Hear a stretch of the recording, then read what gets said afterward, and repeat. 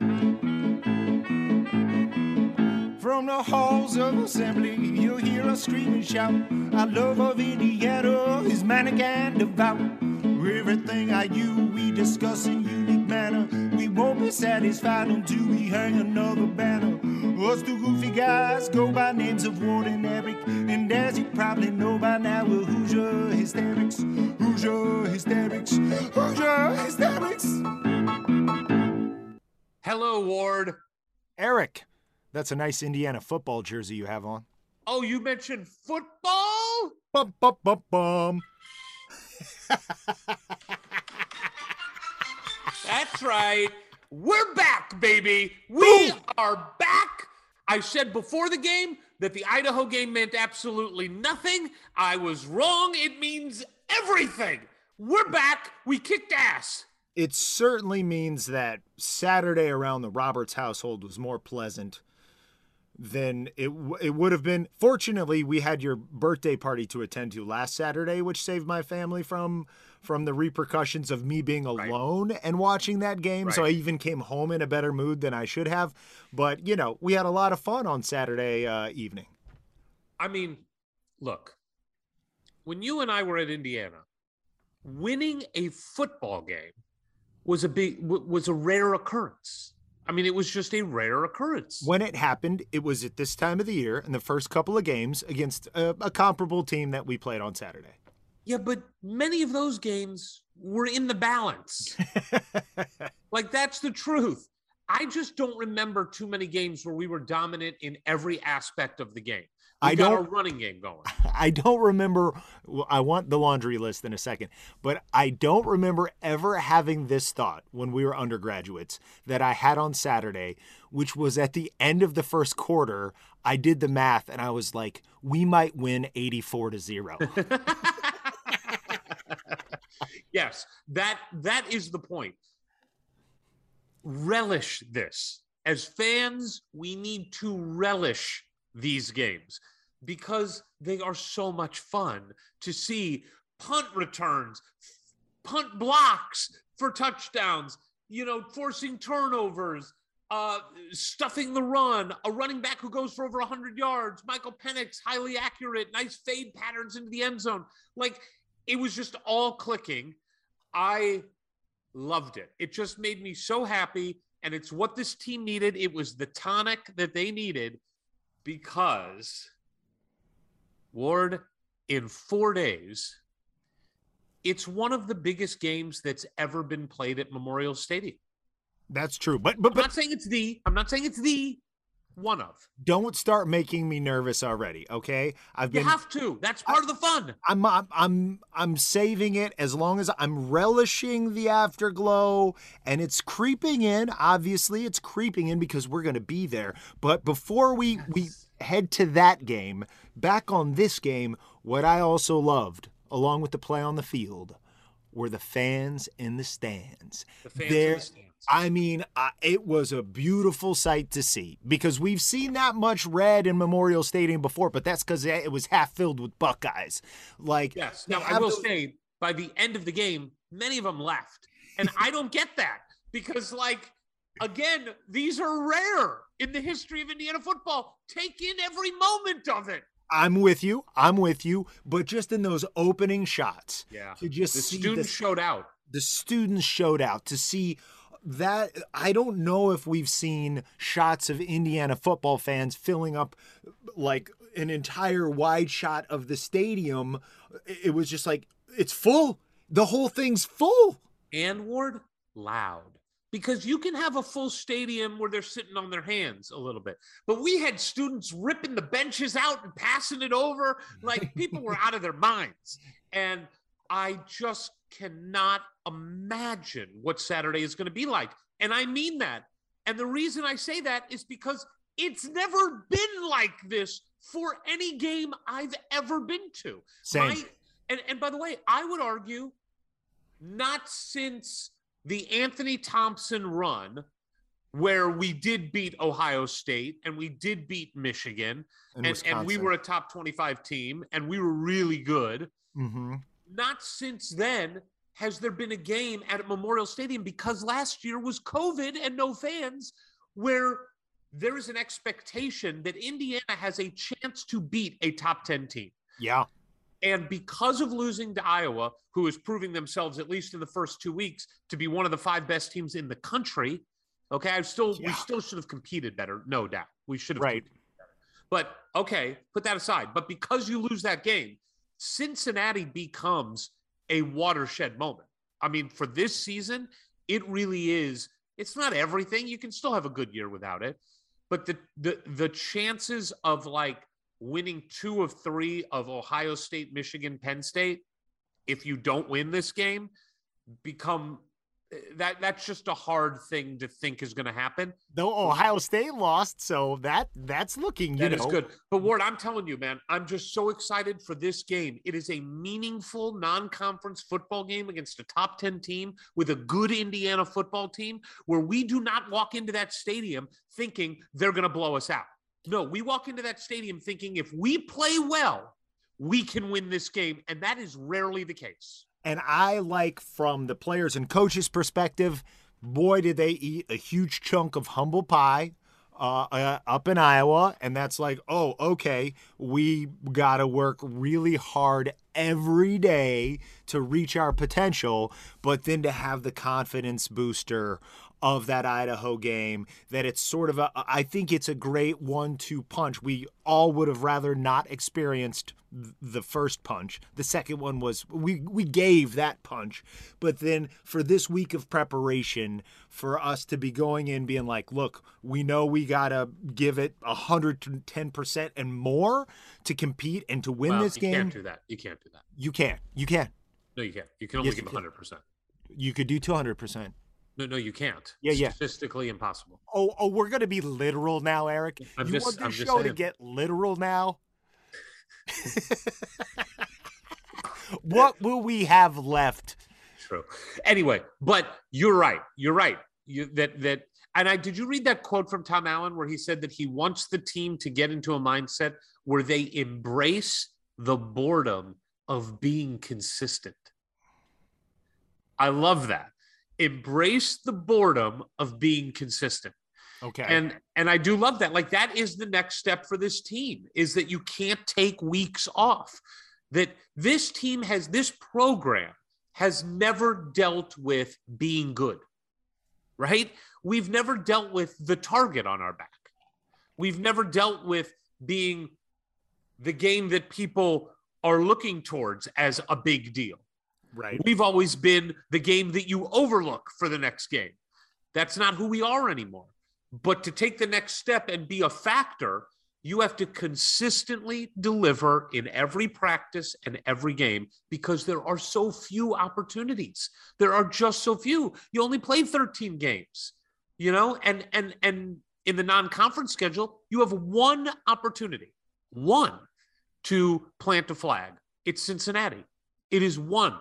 If we'd beaten Iowa, clearly we wouldn't necessarily be underdogs going into Cincinnati. But we were underdogs for that, didn't play to our advantage. But now, like, the whole narrative of the whole offseason of this program on the rise, team on the rise, can they compete for the Big Ten? All right, whoa, everybody took a step back. There's a lot of trolling going on social media.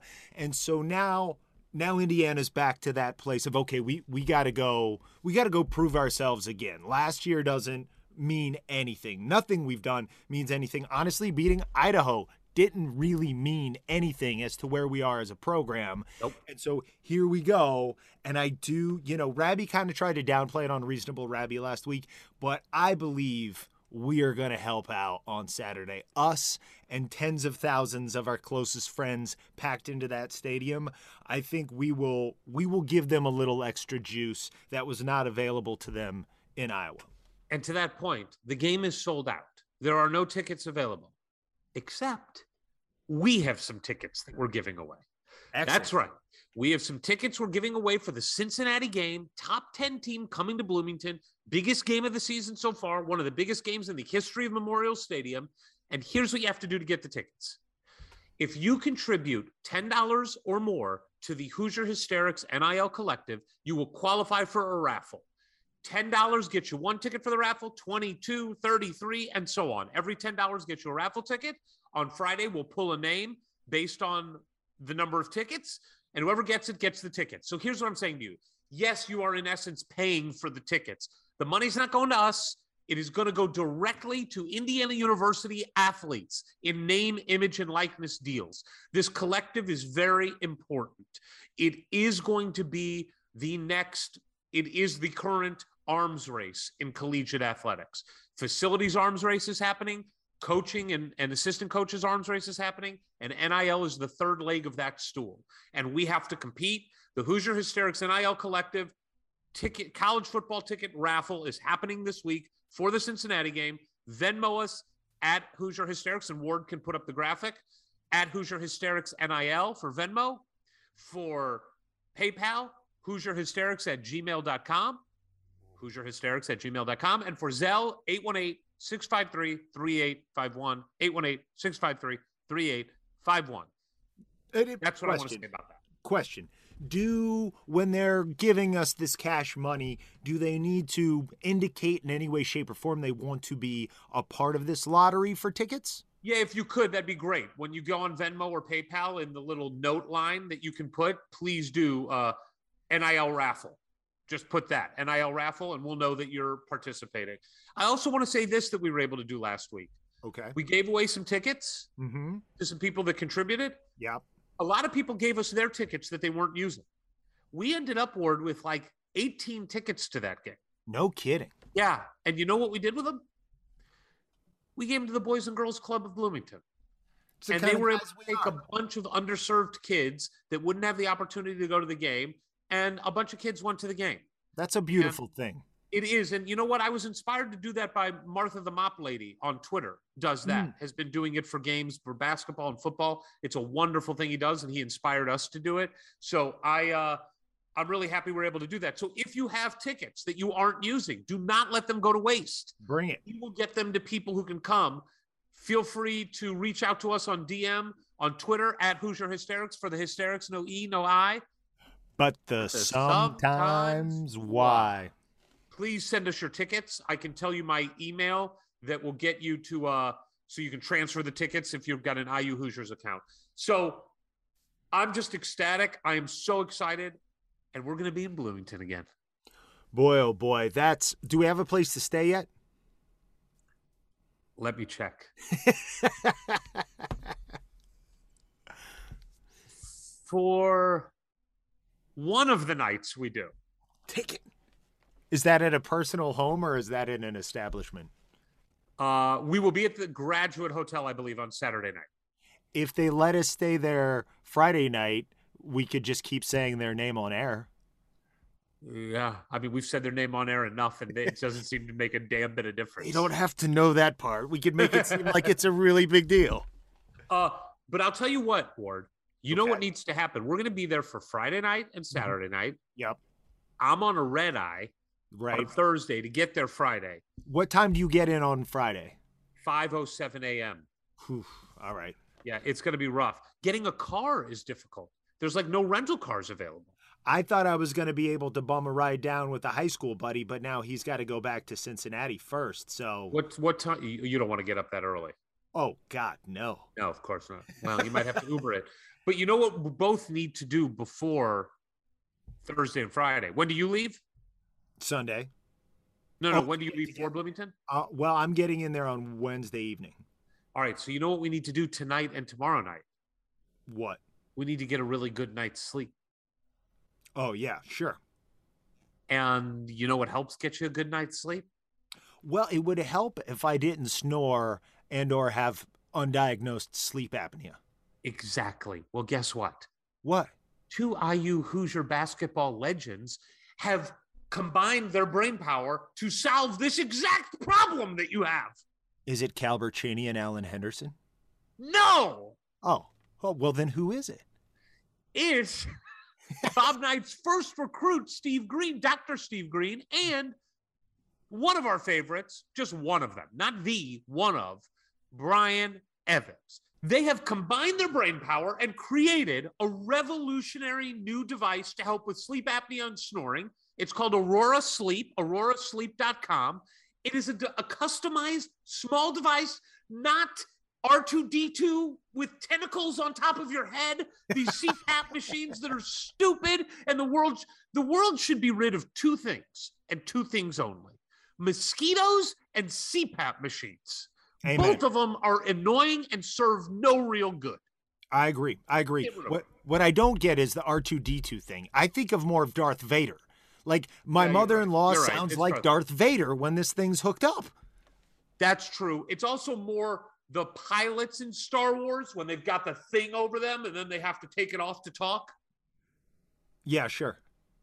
Anyway, Aurora Sleep is a customized device. You can make an appointment with them. You call the number 317-482-7900, 317-482-7900, and you set up an appointment with Dr. Steve Green.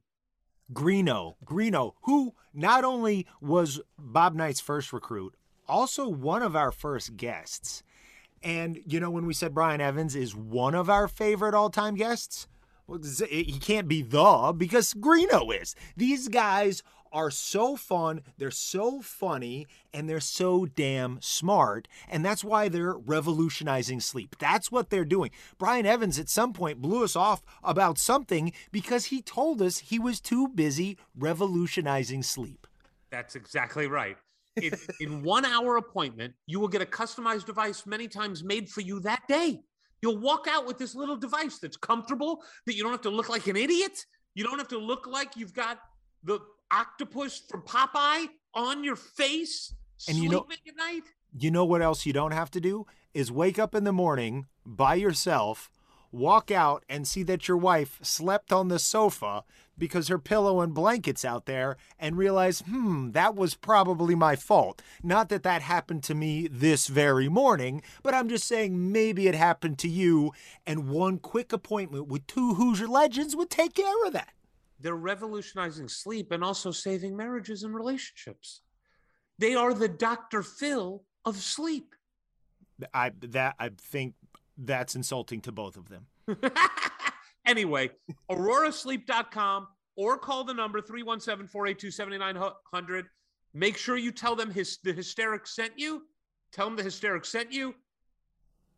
And enjoy sleep for the rest of your life. Should I play the jingle right now, or is it just too dumb?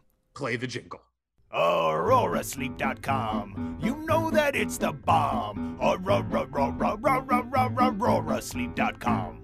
It's not as good as another jingle that I really love, which is the reason we exist.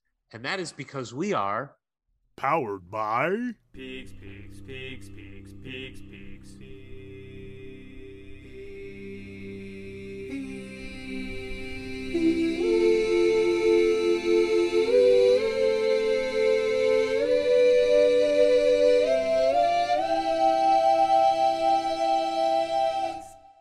Always good. Always good. You know, I'd love to talk about basketball. There's not a lot to talk about right now. I mean, we did make an offer to the highest ranked recruit that we have recruited since Eric Gordon. That's kind of news. Yeah, this is a good thing to talk about because it's about progress. It's about progression. And look, we were very, very, very happy to get Tamar Bates and now Jalen Hood-Schifino. These are two top 25 players in the country, guards, which we love, and we need to get back to the Final Four, where we're definitely going with them next year. But to now go after a kid who could arguably be the number one player in the country by the time he's done high school, prep, whatever it is, that we're not going to get those players. We're not going to get them away from Duke or Kentucky or North Carolina or Kansas if we don't go after them. Because frankly, who have we even tried? Romeo was the last one. Let's not count anybody inside the state. You know, and Christian, he was going to be up there in his class, but again, he was inside the state. So this is Coach Kenya, Coach Woodson, the rest of the staff saying, yeah, this is where we're going. This is where this is all leading. If we're going to be one of the very best programs in the country, we need to get players like this because that's what the best programs do. So I love that we're going right after the brass ring. I do too, with a caveat. I agree everything you said about progress and that this is on the upward trajectory, and you get a couple 5 stars from out of state. Those 5 stars notice where other 5 stars are going, and so you kind of go up the ladder a little bit. What I've never liked is wasting our time with guys that just, it was ridiculous to waste our time with, like we did with Aminu Muhammad, for example, or Caleb Love, or RJ Davis, or even Terrence Clark, God rest his soul. There was no chance we were getting those guys. I mean, there really wasn't. There was no natural in. There was no real connection. There was no attachment to Indiana. There was no recruiting advantage or angle that you could play that made sense to waste our resources there. And I do believe that it is a zero-sum game. You can't do everything all at the same time. You have to pick and choose. This is a different story for a couple reasons. One, it's Kenya Hunter. Okay, so let's just start there. The guy doesn't waste his time. His hit rate is important to him too for his career and his career trajectory. And we trust Kenya by what he's been able to do so far and what he's done at other schools, at UConn, at Nebraska, the ability to recruit guys above where the station in recruiting should have been, you know, which is what Rabbi always talks about.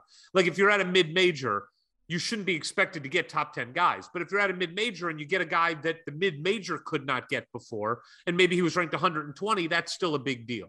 Totally. Kenya has done that at every step. Kenya has a relationship with this recruit, Kwame Evans' father. There is a pre-existing relationship there. And maybe the biggest strategic piece of the puzzle, he plays for Mount Verde. Mm-hmm. So for this entire next year, every time we send someone to go watch Jalen Hood-Schifino, we're also watching Kwame Evans. And you also have Jalen Hood-Schifino recruiting for you. And there's a bunch of other really great players on that team now that are younger. And just to get our foot in that door and to like really get a relationship going with the coaches there, with the program there. 100%. That sells it all for me, you know, and I don't think we should, those are all the reasons why we are recruiting. You know, if Kwame Evans, it's not just about the player. There are, I'm sure, I mean, you said he could be the number 1 player in the class. He absolutely might be. So it's not like there's 20 players as good as him, but there's a handful of players that are in that conversation. We're not going for those other handful. Right. We're going for him because of the scenario. Yes. And so I appreciate that. I like the strategy of it. It's a big swing. They know it's a big swing, but you never, you know, you miss 100% of the shots you don't take. So they're almost fucked it up. So they're going for it. I love it. Basketball seems, I feel like I'm a million years away from the Bahamas now, and I feel like it's still a million years away from college basketball starting. We did get the full schedule. Yeah. The full schedule came out, which is exciting. But with everything happening in football, and it's still like November until games happen, it just seems so far away that the only thing I'm really focused on with basketball right now is Noah Clowney. That's the big one. He's done 2 of his visits, or 3. I think he's done 3. He's done Indiana, Florida, and Virginia Tech. Correct. He's got 1 more to Alabama by the end of this month. And then the decision should come in October. I think we're getting them.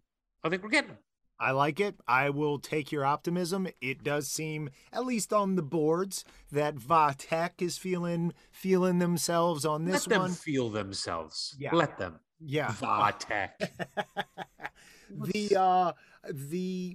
The nice thing about what seemed like an impossibly long time between the Bahamas and more basketball games being played, I've totally not worried about that at all this week because we're going to Bloomington. It's like now time is standing still. I'm just so excited and in the moment, whether it be thinking about the Idaho game or looking forward to the Cincinnati game. Like right now, my Indiana universe is all boiled down to the week we are in. And then as soon as we're on the plane and we're feeling sad, we're leaving Bloomington, I'll get back to wondering about the next football game or how long it's going to be till the next basketball game. But we are now in the happy zone, wedged between an IU football victory and, as you say, one of the most consequential games in the history of Memorial Stadium that we will get to be there for. I can't wait. I do have some bad news for you. I don't want to hear it. I got to tell you. Okay. I can't eat the way I normally eat there. What? I can't. I got to just pull back a little bit. What is going to be so consequential in those few days to make you change your behavior? What do you mean what's going to be so consequential in those few days? Well, I mean, like whatever damage you do over like 3 days, can't you just undo that? The older I get, it's getting harder. It's getting harder. And you know what it does is it just psychologically puts me in a place where I don't want to make the change. Okay. I am so close to being an old fat guy. I am just dangerously close to it that, look, I want to have a little pizza. I think I'm going to skip Zagreb's this time. Wow. Are you okay with that? I mean, that's the one place I would have thought that would be the last place. I think I got to start there. I just got to pare it back a little bit. That said, I do want to have a Stromboli at Cafe Pizzeria. But well, but like to me, I'd much rather spend my calories on a steak at Zagreb's than a Stromboli at. I don't even know if we can get into Zagreb's now. Okay. Well, look, I'm easy.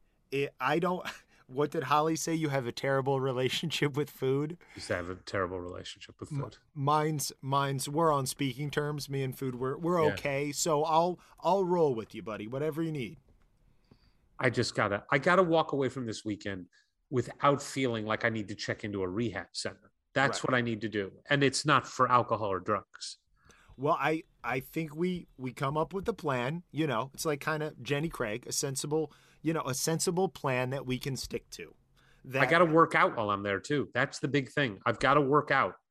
It can't be that like we're leaving one restaurant to go to another restaurant and you spontaneously decide we should go get ice cream in between. I know. Can't do that. I don't want to have ice cream there. That's okay. Like that. I mean, I love me some chocolate, the chocolate mousse, but yeah. I'm okay with that. Lord, I've been thinking about that sundae that I got on that last day since we left. I may have to go get that again. Now I think I'm going to go get it again. We're seeing your grand aspirations just unravel right before us. I mean, we just got to figure out a way to get out of there without gaining 22 pounds. Is that what happened last time? 19 and a half pounds is what happened last time. Yeah.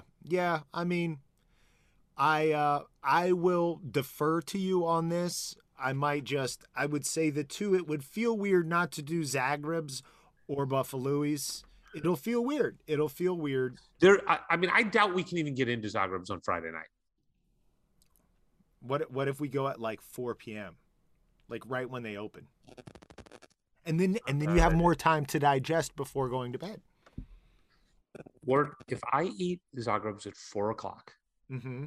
There is zero doubt I will be eating Buffalo's before the night is over.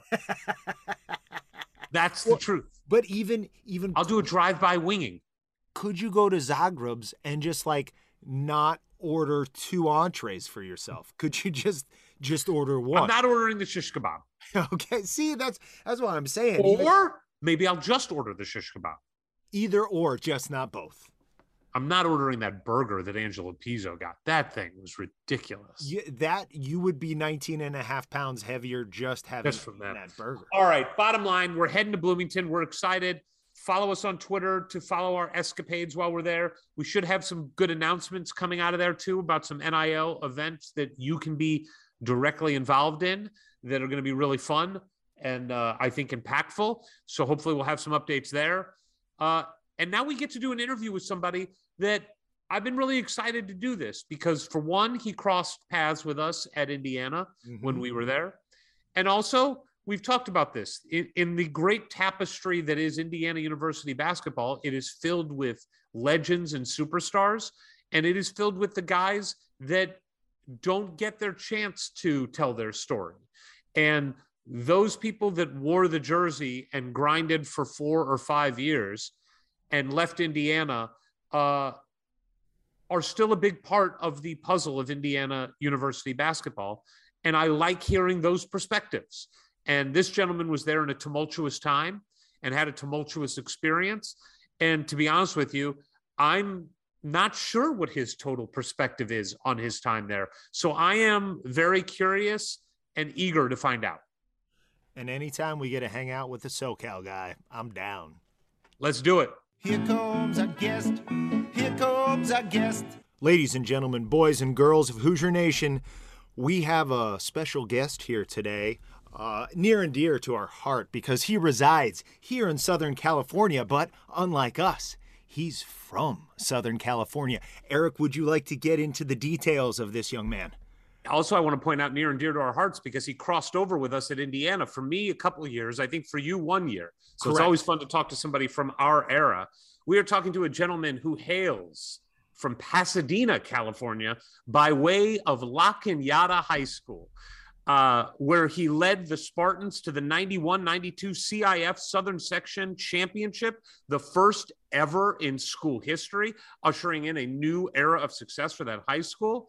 And he decided, like very few others, to take his talents and fly across the country, to leave the warm, sunny confines of Los Angeles for the beautiful weather of Bloomington, Indiana, all year round, where he came to Indiana and was there from 1993 to 1998. Every year that he was there, we played in the NCAA tournament. That's a novel idea that we haven't been accustomed to lately. After playing at Indiana with greats like Damon Bailey and Pat Graham and Brian Evans and Alan Henderson and Andre Patterson, Charlie Miller, and many, many others, AJ Guyton, Michael Lewis, his career really spans an interesting time from like the end of those incredible early 90s teams through a new era in Indiana with the great guards of Lewis and Guyton. He then played a little international basketball professionally, and I want to get into that. Then he moved back to Los Angeles, where he's become an entrepreneur and businessman, a restaurateur, if you will. Ladies and gentlemen, we are talking to the big man, Richard Mandeville. Hey, guys. Thank you for having me. Thank you for being here. Yeah, thank you. So before we get into everything, tell Hoosier Nation what you are doing now. What occupies your time out here in beautiful Los Angeles? So now I am two things I'm doing. We got a gastropub, full restaurant bar called the Fat Dog that we have a location currently in North Hollywood. It's our third location. We had two previous locations. Our first one in Montrose, which is a little outside La Cañada. We moved on to one in West Hollywood. We ran that one for 10 years, and we just decided in the last couple of years, we didn't renew the lease on that one. During the West Hollywood location, we opened the North Hollywood location, which is now going on, 6 years? Wow.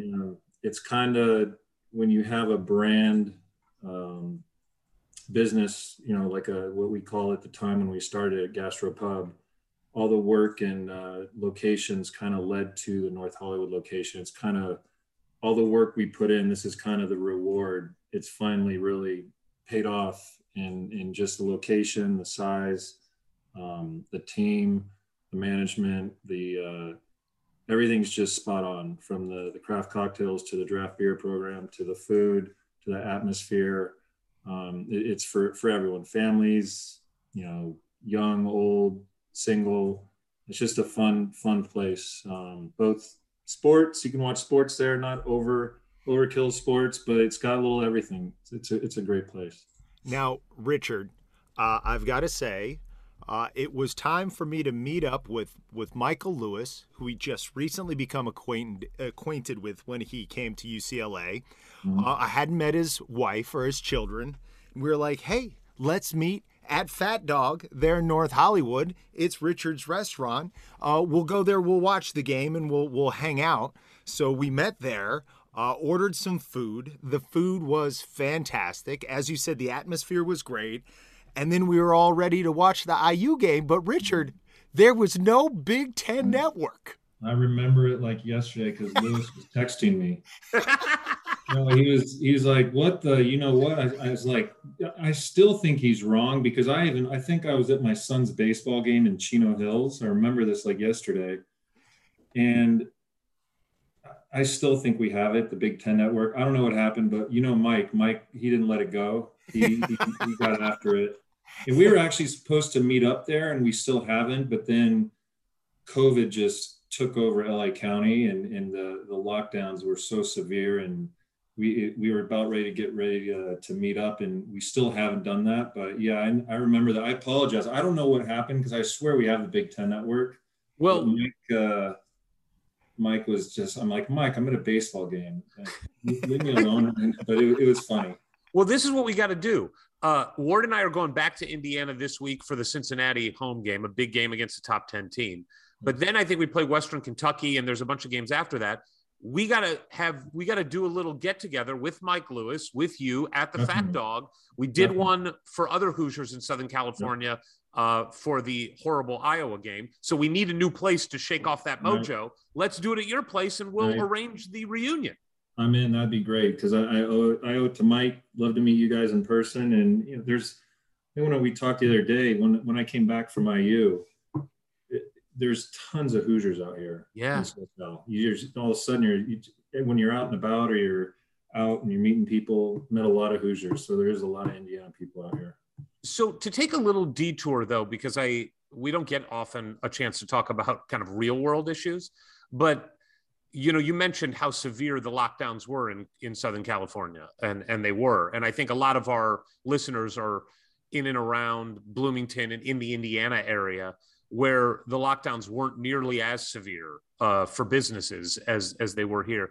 How were you able to clearly survive that and flourish even coming out of it when we're still in California in a little bit of a weird place? But what was that like for you and your business? Awful. I mean, I can't, there's not one positive thing that we've gone through. Just not us, just the entire industry. It just killed and ruined a lot of mom and pops. The corporate places are surviving, but there's so many stories of people in places I've heard that have just gone out of business that couldn't make it or didn't get the PPP loan or didn't get the EIDL loan. And then, looking back and still, it just feels like they picked on the industry and they kept going with the science, yet there's no facts or science saying outdoor dining is a spread of COVID. Yet they just shut the industry down. And even without being shut down or having restrictions, it's one of the most difficult businesses to run. Yeah, your margins are tiny. It's so tiny. And then all of a sudden to say, hey, you guys can just operate with just to-go only. But the whole thing, it's just, the way they handled the restaurant and bar industry is really, I feel, and on top of that, the landlords for this industry, we're still trying to climb back out of it. Even people ask us all the time, hey, you guys must, how's it going? How are you guys doing? Must be great. It's great that right now we have no restrictions, so we can operate normal, but it's just people aren't behaving or going out like they were prior to COVID. So I was going to ask that you still see that. It's like a roller coaster. It's like, you'll have your days like, wow, it feels like it used to. And then you'll have your dead nights or slow afternoons. It's just, people are not going out and a lot of people are still scared. And we feel it. We see it in our numbers. Have you had trouble rehiring people? Because I know that's been a real issue for small businesses, especially in the restaurant game. Big time. We were scrambling. So many of our, we have a huge, great staff. They're like a family, and so many people when we were reopening, we reached out to, and they just didn't want to come back to work. These checks they were getting every week or every other week, we could not find people. We had to get involved ourselves to help working. We had people working double shifts. We're still kind of feeling it. We can't just hire like we used to. It's really difficult. we hear it from everybody, like everybody's in the same boat. It's really difficult. And were you able to adapt the space at all? Did you have any room there in front or back to do more outdoor dining when that became something they let you do again? Actually, we have, I think one of the best patios in the valley. It's a great, big, spacious patio. So we were lucky because of indoor dining was shut down. We utilized our patio, and then LA did a thing called Al Fresco, which was created more outdoor dining on a sidewalk or street in front of your business, which is Magnolia Boulevard. So if you're driving down Magnolia, there's a section of one of the lanes that they've created dining. They put a big barrier. So that helped, but in the middle of the winter, the valley, it's like the desert. It's not IU cold. It's cold out here at night. And now that you guys are out here, it could be 71 degrees. And the three of us are like, oh, this is great. And there's people asking for a heater. Right. It's like, you guys have no idea what a cold winter is, which I miss. That's the one thing, just speaking about weather, everyone thinks, yes, California has great weather, but I would prefer more seasons. I prefer winter. It's almost like it's 80 degrees here 90% of the time. I want to have some snow. I want to have like Bloomington. I miss that. I'm with you. I want fall. I want fall and spring, but I do not need winter in my life. I had 21 years of that. I'm the bad guy where I'm always saying California weather is overrated because I want to wear a jacket. Yeah. I'm just putting on my winter coat. I sometimes force wearing a jacket and I take it off before I even have to wear it. So I miss, there's the mountains. We go up to Lake Arrowhead a lot, which gives us that kind of cold winter feeling. But I definitely miss the Midwest weather, which I know some people are like, you're crazy. I'm like, no, actually, I really, really enjoyed that. Yeah, I am with you. Ward and I argue about this all the time. I love going back to Indiana in December and January and February because I want the snow. I want the cold. I want to get bundled up. Yep. It also gives me a chance to wear the thousands of dollars of IU gear that I've purchased that are like big sweatshirts and hoodies. All right. So another thing you and I talked about recently, before we go back to your story, clearly we're in the middle of football season right now, and we're in the middle of really a rare occurrence for Indiana, which is that we're invested in football season. And I know you had said that you're friends with a lot of guys that were football players when you were at IU, and you still stay in touch with them. What's it been like for you, just kind of as a sports fan, to care about football and being interested in what Indiana's doing? I'm very excited. I mean, the group of friends I was talking about, there's a couple football guys and a baseball guy. We're always on a group text, and I mean, they're diehard. These guys, diehard football fans, just IU fans, and every season, it's everyone gets hyped about the football. It's going to be getting better. It's the recruiting class. They got some running back from that transferred out of USC. Yeah. So it's just, I'm hoping, like all the fans are hoping, for a consistent, strong win season where we get a good bowl, and in that which will then help the recruiting classes in the future, which will then build. I think what the team is lacking is the depth, where they run out of gas at times.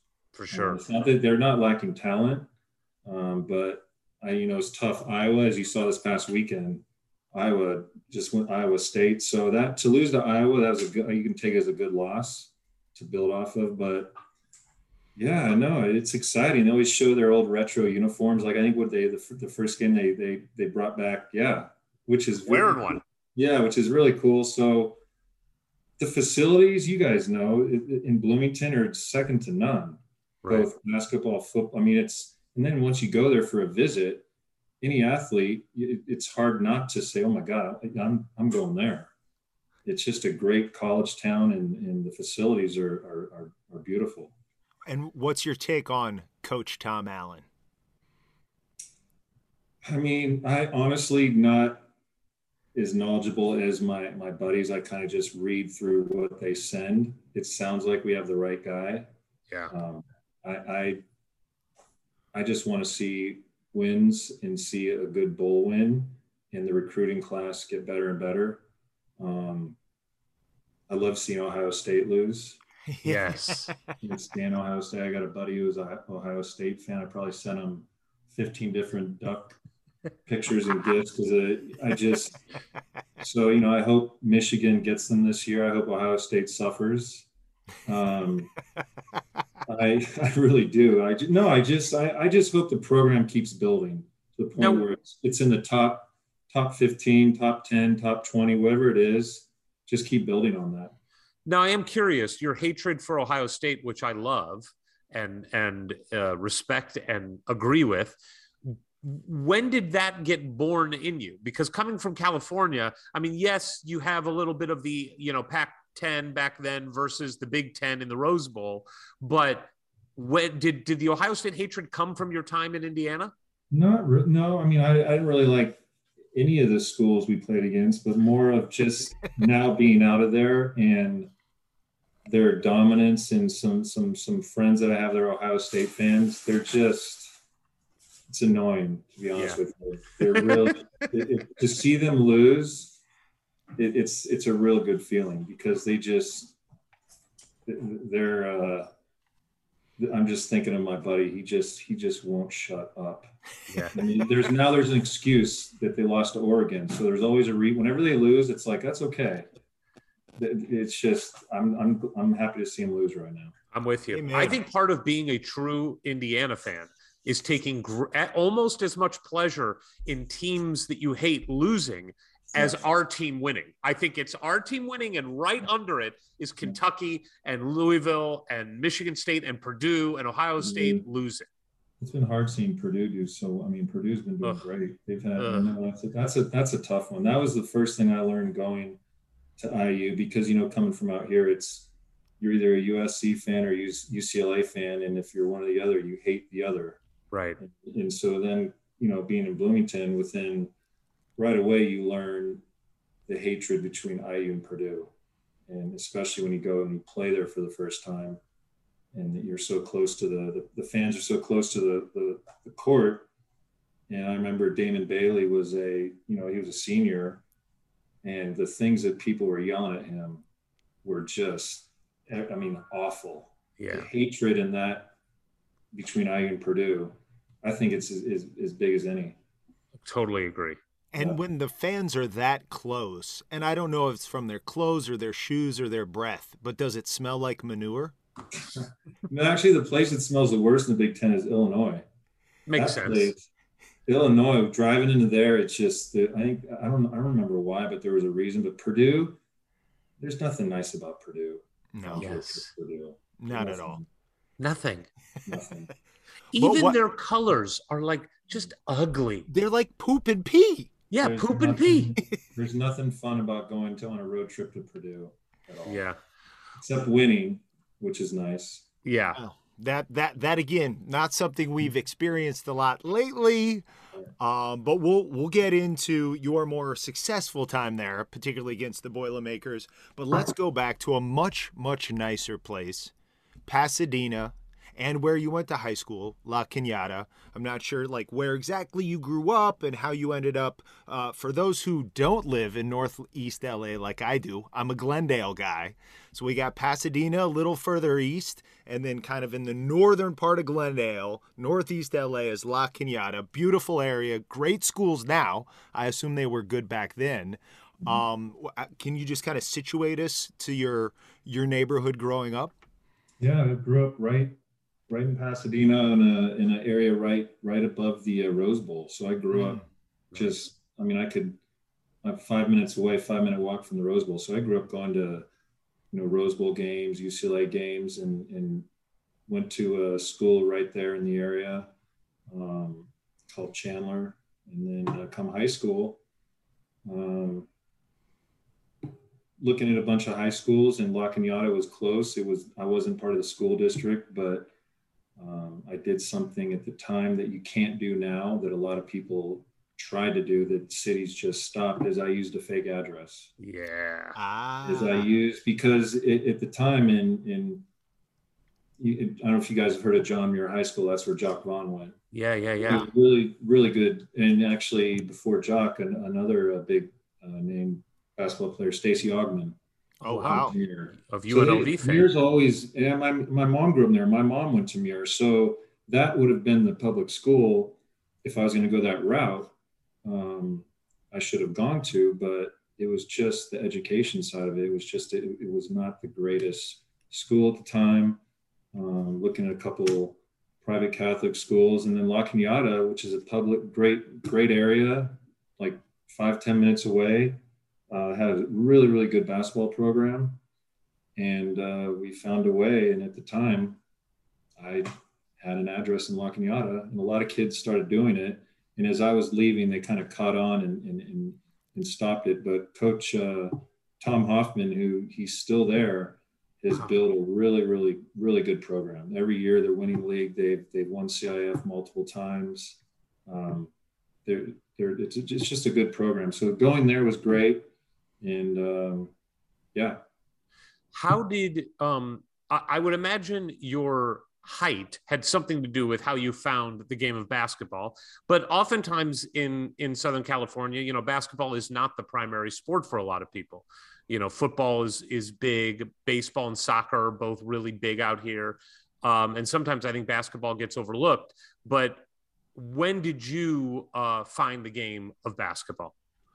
I mean, I played up until like junior high. I played all the sports. It's kind of funny because I'm going through that now with my son, who's going into 8th grade, who plays baseball. And, you know, I talk with other dads about having a kid playing sports at this age are so different when I was that age, because you just played, when you played basketball, you're done, you go on to the next sport, you go on to the next sport, you go on to the next sport. I played everything. Now everyone's so concerned about their kid being the best. Once you're in a sport, it's almost like you have to do it year round or you're going to miss the boat. Right. And it's so, you know, I played everything. I mean, I loved baseball. I loved basketball. Loved football, but they wouldn't, my parents and actually my high school coach wouldn't let me play football. There was a reason, probably. They didn't want me to hurt my knees, but I was kind of bummed about that. I wanted to play freshman football, but it just didn't happen. But come junior high is when you kind of get serious about a sport. And with my height, I just started, I started playing club basketball. And from that point, I was playing basketball and baseball. I just at that point stopped playing baseball and just ended up from about 7th grade on, just playing basketball year round. I would imagine that maybe some of those 80s Lakers teams, you had fun watching. Were you a big Lakers guy? Magic Johnson's my favorite athlete all time. Big Lakers fan. Grew up, I mean, went to a lot of games, went to a lot of Clipper games. But yeah, those 80s Lakers and the Celtics and just the way they played back then, it's so different now. Yeah. Did you hate the Celtics? Yeah. Yeah. It was, I mean, they were playing each other. It was with that whole, they played 5 times. How many times did they play? I think they played like in the finals, like 4 or 5 times. 4 or 5 times. Yeah, it was exciting. It was fun. It was, and to go to the Forum. I don't know if you've ever been to the Forum. Back then, you'd think the Forum is, wow, this place is huge. It feels like a high school gym. No kidding. Compared to how the arenas are now, it's really, really different. And were you a UCLA guy over USC? No, I was a USC guy. Really? Now, how did that happen? You're growing up right by the Rose Bowl? My mom's brother went to USC, so I kind of growing up went randomly to USC games. You catch a lot of flack for that too, because a lot of people, like the Purdue IU thing, if you're an SC fan, there's a lot of hatred towards SC, which there's an arrogance about USC out here. Now I'm not as diehard USC as when I was a kid, but you know, USC thinks they should be in that Final Four every year, no matter what, and they always have an excuse if they're not, and they're just, that's USC for you out here. When did you, obviously your height made, you know, oftentimes, and I'm sure you see this with your son too, so much of success in early days of basketball is just who is most physically mature. like which kids have grown faster, which kids are stronger. When did it go from you being tall to you being skilled and really good? And when did you realize basketball is going to lead you to some places that are going to create some pretty big opportunities for you? Probably in the summer between 8th and 9th grade, went and played with the varsity team, and we played a ton of leagues, summer leagues, and tournaments all over. So through that summer, by the end of the summer, going into school, by when school started, and there would be practice, there were already letters. Coach often would be like, "Here you go." Every day there's just letters every day. Wow. Yeah, it was so. At that point, that's when I think my parents. I was so young, I don't really remember, but I know that's when it kind of got like he's on the way to something special here. So there was just letters coming left and right every day at practice. So that's when I knew. And then coaches, there are all random coaches from all over would show up at practices and at games, and yeah, that started right around freshman year. Now, I'm curious about some of the guys who might have been around during the summers, or even, I doubt you would have played them at La Cañada, but who were some of the other players who ended up going on to college or even professionally that you saw in the early days? Oh yeah, there was during that there was there was a lot. I'm just thinking as we're talking right now. So obviously I said Jock Vaughn, and a lot of these guys I played on Slam and Jam. Yeah. Or ERC. Like there was a team at one point where it was Jock Vaughn, Charles O'Bannon, Toby Bailey, Monty Marcaccini, who was actually coming to IU, but at the last minute, that whole thing fell apart. God, there's so many. I'm just trying to think. Those are the ones that stick out. There's a guy named Evandre Jones who actually played on Charles O'Bannon's team, went to USC, another 6'11" big guy. Did you ever play against Ed O'Bannon? Never. I played with him at summers when he'd come home. Yeah. UCLA was known for, that's where everyone from college players to pros, you go down there in the old men's gym. Yeah. And there's, I think 3 courts, old crappy gym, but you'd see everybody. You name it, they were there playing. Like from in college to Magic Johnson to all the guys from Michigan. I remember seeing Jalen Rose, Maurice Taylor, everybody would go and spend the summers in LA because they want to be in LA. And then also it's the place to go to get runs. And I think to this day, still, it's kind of the hotbed where guys go and play. Yeah. It's funny. The first day that I lived in LA, it was end of July of 1999. I moved out to LA. My parents came with me. They helped move me out. Then they left. And that afternoon, I called a friend, the only person I knew, who had moved out to LA from my hometown, St. Louis. And he played basketball a little bit. I played basketball. And he said, well, why don't we go down to UCLA and join in one of these runs? They have great runs there. Like, okay. I drove down, met him at UCLA, didn't know where the hell I was. And, LA is so big to begin with. And we walk into that gym and I start watching, and I don't remember anybody specifically. I just remember watching what had to be professional NBA games. That's what it looked like to me. And I'm like, let's go see if there's a court outside that we can play. And we ended up playing one-on-one for like an hour because it was too intimidating. It was I'm not kidding. You think of every NBA star at the time, in college star, you name it, they were there playing. It was, and there was always this little guy named Adam. I don't remember his, but he would, for whatever reason, he was the guy who ran the whole thing, and you had to be on his good side or hope that he would put you on a team. It's not like you just show up and you're like, hey, we're playing. Like there was this one guy who always ran it, but I ended up going down there a lot and playing, and it was a lot of fun. Did you ever get on the court with Magic? Oh yeah, and Magic would. You ask anybody who played there, they would agree.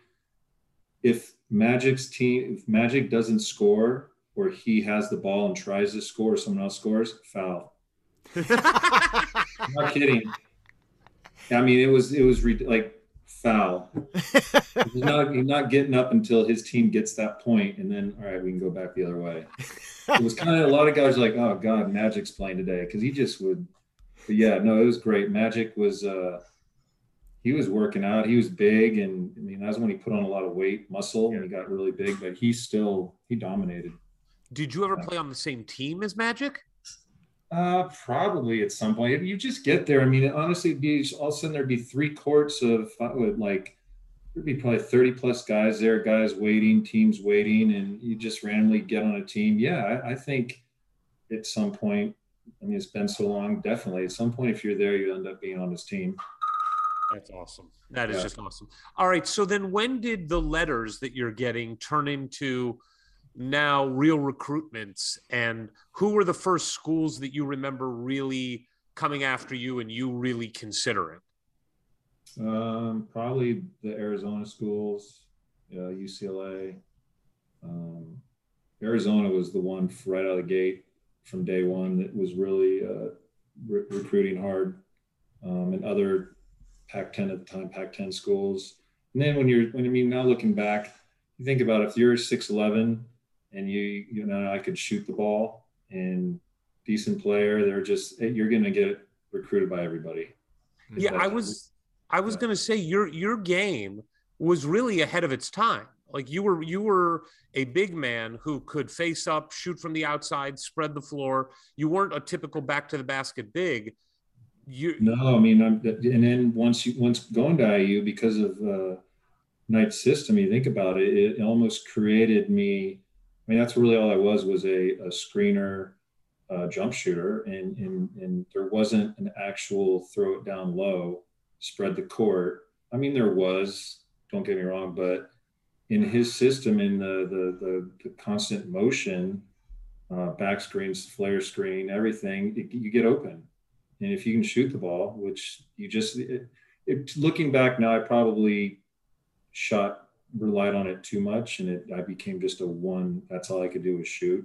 But that's you're right. That was definitely my strong point, was shooting the ball. And when did Indiana enter the picture, and how did they enter the picture? Oh man, I mean, at that point, like I said, you're getting recruited by everyone in Indiana. Probably by my junior year, it was Dan Dockage, I think it was Dan Dockage who was coming out a lot, and they were just constantly, sending letters, making phone calls, making sure that they were in the mix. Do you remember the first time you talked to Coach Knight directly? You didn't really talk to him that. It wasn't like on the visit when you really spend a lot of time with Coach Knight. Not really. When he came out once, and we were just playing pickup in the gym, and he watched for about, honestly, he sat in the bleachers. I think he had McDonald's. Him and Karen sat in the bleachers, and we're just playing pickup, and he was there for about 15 minutes. And I think that was it. Got up, got out of there. He wasn't there that much, but it was more of like, it was Dockage and I think Felling that were there. But with the time, you really spend a lot of time where you talk with coaches when you go on your official visit and you're there for 2-3 days. That's when you spend a lot of time talking with Coach. Please tell us about that. Yeah. I want to go back to him showing up for your pickup game, because look, I know you've played with Magic and I get it. You're in LA. There's lots of big stars. But when Bobby Knight comes, I mean, and we're talking about prime Bobby Knight here. This is Bobby Knight, the legend. Yeah. When he comes to that and he's coming, were you nervous? Was it a big deal? Like, what were you thinking? I think, honestly, looking back now, and I still am friends with a lot of my guys. There are my teammates and buddies from high school. I think they were the ones looking back that were the most like, holy crap, look like Coach Knight is here, or I think like Jim Boeheim was there, Lute Olson was there. I'm trying to think. There were a lot. Just like, I remember the guys were like more nervous than I was, because they were just in awe of it. Yeah, he was there. It wasn't that long. And I do remember he sat in the bleachers and it was like 15 minutes and then he was gone. And then did you hear anything from him? Like, did you want to hear like an analysis from him? What did he think of your game? You don't get analysis from Knight. He doesn't do that. He'll let you know when he's ready. He'll let you know, and it's either going to be a really good analysis or it's going to be a real bad one. All right. Well, then, like, hey, looking back, which is fair. That's his job. So, but he can be very critical as he should, and I think he just said he's seen enough and done deal. He wanted to make it happen, and it couldn't happen right then and there. But they were very. They definitely wanted me to sign for Indiana. So tell us about the visit. Walk us through going to Bloomington. I assume that's the first time that. Well, I mean, I don't. Not a lot of people know the story. I mean, my close friends do, but I wasn't even supposed to go on that visit. I really wanted to go to Arizona, and I was really. Lute Olson was, I mean, it's Lute Olson. He was also just a great recruiter, and went out there, and I had my official visits, and I went to Arizona on my official visit, and I came back and I told my parents and coach, I said, I'm ready. I want to go to Arizona. Oh, this wow. Is it. Yeah, no, I was done deal. Loved it. And came home, said that, and they're like, all right, that's fine. But you still need to, you told Indiana you're going on an official visit. You need to stand up. You got to do that. You can't just call them and say, I'm not showing up. So just go out there. It'd be good for you to go. I'm like, no, I'm ready to go to Arizona. I don't want to go. But they insisted, and it was the right thing to do. You just don't, if you say, hey, I'm going to come on a visit, you don't just turn around a week later and say, you know what, I'm not coming anymore. So that was the right call. And I mean, are you kidding me? Looking back, and on top of, one of my best friends this day was my host, Brian Evans. So, yes. I mean, you guys know him well. I mean, anyone who knows Brian Evans it's great guy, great friend. Great. I mean, we can go on and on about him, but he was my host. And on top of it, it was the Michigan, Indiana weekend when the Fab Five was there. Fab Five? So I was there for that weekend in that atmosphere. Oh. I mean, you're kidding me? I was like, I think I got there Friday through, because the game was on Sunday. So I think I left Monday. It was awesome. You guys, and once you go to Bloomington, anyone, like I tell everybody that once you bring up Indiana, I say that you really need to, it's one of those towns you have to go to. Yeah. It's a special, special place. And until you go, once you go, you're like, wow, I get it. And I just fell in love with it. And the guys, all the guys on the team were great. And again, like I said, Brian Evans, he was my host. Like we got along really well, and it's just and then hanging out with Knight, which was tell us about that. Everyone would agree who's gone to play for him. He's a really good recruiter. I spent time at his house, barbecued at his house. Funny watching him run the barbecue, getting pissed off I remember he got pissed off. He was smoking. He had his water spray, trying to calm the fire down, which everyone knows that makes it even worse. Yeah. Throwing water on the fire. So he's sitting there trying to he was like grilling T-bones or something. And he was fighting the barbecue and trying to talk to me at the same time. And it wasn't working for him. I remember he was trying to put the fire out so he's not burning the steaks, but it was backfiring on him. And he had one of his God damn it moments, and he was great. I mean, Knight, he was really, really, he was a big part of it too. I had a really good visit with him, and I just felt right. No, guys. Yeah. And actually I also knew some of the guys coming in from Nike camp, Robbie Eggers, which another great guy, good friend. And we hit it off really well.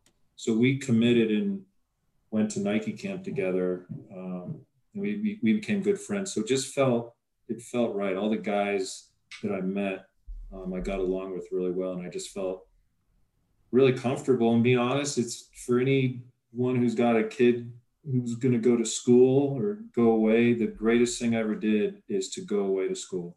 instead of staying, I could have stayed home and gone, let's say I went to UCLA or went to Arizona, which is hour flight away. Go away. To get away, you need to appreciate and learn a new place to live, which made me appreciate California, but you learn a whole new culture, and the people in the Midwest are best people in the country. I mean, they're just so genuine. It's just best thing I could have done. Well, and to me, it seems the idea of coming to someplace like LA or New York for school is just like, it seems like it almost diminishes the collegiate experience because you're immersed in this huge city, this huge culture. Whereas in Bloomington, it's like all about going to college. Yeah, it is. Bloomington's, I mean, I've been back. I mean, God, it's been so long. Last time I went back was about 5 years ago. And it's one of those trips where we always say our group of friends, like, hey, we're going to go every year. Yeah. But when it comes to work, kids, like family trips, and all of a sudden you're trying to plan it, and it's like, damn it, we didn't do it this year. But I could go there 2-3 times a year, no problem, and enjoy it. That's why we started this podcast, so we would have an excuse to do that. Yeah, exactly. Now, I am curious about when you decided to commit to Indiana. Do you call Coach Knight to commit to him, or do you call Dockich or Felling? Like, how does that work? Do you remember the moment at all? I honestly don't remember. I really don't remember exactly. Okay. But I know I came back from that trip and changed, and I think Arizona thought it was a lock, and then he had to make the phone call to them, which I think my coach did. That was a tough one, because that was another really, I mean, Arizona at the time too, look back, that was right up there as one of the top. Yeah. And that whole, what do they call where they play? That whole culture and where they play, and at the time, great group of guys there. The coaches were great. The assistant coaches, Lute Olson. Yeah, they were a national program. Yeah, they were winning championships. That was a tough one to say no to them after I think they thought it was a lock. Now, look, I mean, I don't want to skip to the end, but obviously it wasn't all sunshine and cupcakes when Coach Knight is your coach. And I read some articles where you were quoted even saying things like that you weren't emotionally ready for Coach Knight's style as a 17-year-old, 18-year-old kid. But I am wanting to know, what did you think? Coach Knight on a recruiting trip is very different than Coach Knight as your coach. But we all kind of knew the crazy stuff about Coach Knight, throwing chairs, yelling, screaming, cursing. But did that just kind of get washed away when you had the time with him on the visit? Honestly, the guy on the visit, once you arrive and it's time to go, that guy's gone. I mean, it was tough. I mean, it was, and I did say, I think, like you said, in looking back, I wasn't mentally prepared for how intense it was going to be. Some guys are, and I think I think Brian Evans is a perfect example. Looking back, he got it bad, and you'd never even know it. And he handled it. And I think some guys know how to handle it really well. And other guys, instead of basically saying F you, I'm going to show you, you can take it the other way and kind of go into a hole and feel sorry for yourself, or pout, or quit, or, and I think that was my looking back. That's the hardest thing for me, that I wish I could have handled things differently and been a little more mentally tougher, and just kind of said, you know what, I'm going to shove it up your ass, coach, and show you, and you learn that as you get older, more mature, looking back, you're like, damn it, why didn't, you're a kid at the time. And I'm not using that excuse. All kids are different and handle it different ways. And I still am so glad that I chose Indiana and went to Indiana, because I've met some of my best friends in my life, and now I know about Bloomington, Yeah, that's awesome. Well, and you get to be lifelong buddies with Brian Evans, which is key. He's the best. He's been on there a couple times, right? Oh yeah. Yeah, he's awesome. Well, he really is. He had a, he grew up there, right? And all of us who grew up there at that time, there's this hero worship to a certain extent with Coach Knight. And so when Evans was on the show, he said when he was just being absolutely torn apart and berated individually by Coach Knight, in his head he was just sitting there going, I can't believe he knows my name. Like, like this built-in defense mechanism of like, my childhood hero is, yes, he's screaming at me, but he's screaming at me by name. Yeah. And I I heard him say in an interview about even when he was getting recruited, he couldn't believe it. Like, Coach Knight was actually recruiting me. But he went in there and he grinded and he just got better and better and better. And he's a perfect example of what you can do in that program and not letting the craziness of Knight and the way he can just rip you apart. He's a perfect example of how it didn't affect him. And that's the most important thing, I think, looking back is not letting that get to you. And a lot of guys were good at that and some guys weren't. I mean, I think it's easier said than done, truthfully. It's tough. I mean, it's tough. It wears on you, and it's when you're losing, and Knight's really pissed off. He hates to lose, and he takes it out on the assistants, and then the assistants then are sick and tired of getting yelled at by him, and they take it out on us. But we're there for a reason. We're there to win. We're not there to lose. So that's part of the job. When you walked into that program, you walk in to some all-timers that are part of your first team. I mean, we are talking about Damon Bailey, Alan Henderson, Brian Evans, obviously, Pat Graham. Growing up just within obviously the Southern California basketball world, which is different than the Indiana basketball world, what did you know of the kind of legend of Damon Bailey? Was that story something that you knew anything about? I knew nothing about it. Really? Honestly, I mean, I obviously heard about him and knew about how he was like in 8th grade, one of the best players or the best player in the country in one state. But I didn't know as much as I probably should have, or if I grew up in Indiana. Sure. I would have walked in like, oh my God, that's Damon Bailey. I didn't walk in the locker room like, oh my God, that's Damon Bailey. I was just like, I was in awe, but no, I didn't, because I think being out here, it was so detached from the program. I obviously knew about Indiana, and I remember as I got later in high school, I started watching the programs that I was interested in. So I was watching a lot of when Indiana was on CBS or ESPN. I was watching the games. You mentioned Pat Graham. Pat Graham, poor guy. I mean, he did everything he could. His body was just falling apart. I mean, his last year there, all he was doing was just getting treatment, doing the Stairmaster to try to stay in shape and make sure his foot doesn't break again. I mean, arguably the best shooter, you just walk in the gym and just throw a ball at the end, let him shoot around. This guy could just shoot the hell out of it, but his body was just falling apart on him.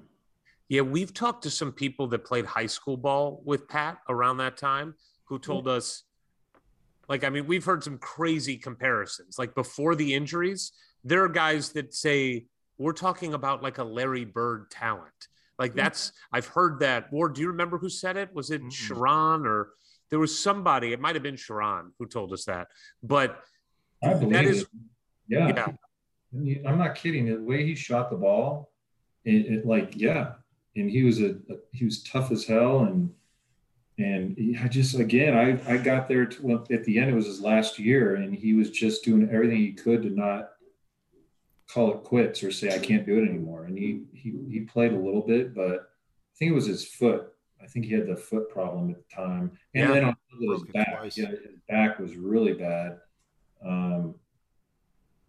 But yeah, I didn't really get to experience, the early days of Pat Graham. Something you got to experience right away was sort of the lowest of lows going to the highest of highs. As as a freshman, the very first game, you guys lose to Butler, which was not being coached by Brad Stevens. It was not the Butler of the last 20 years. So I kind of would love for you to take us through what happens when you lose to Butler in the opening game, and then we'll get to the game after that, which was much better. Real quick, I'm laughing because I hope people watch the video of this also, because as Ward is talking about Butler, you just see Richard's face, just like it's like you're reliving it. Well, people ask me what was one of the toughest experiences, and that was, I mean, here the first game, we went up, we just took the bus up, an hour bus ride up to Butler. I think we weren't ready or thought we were just going to go up there and have an easy game.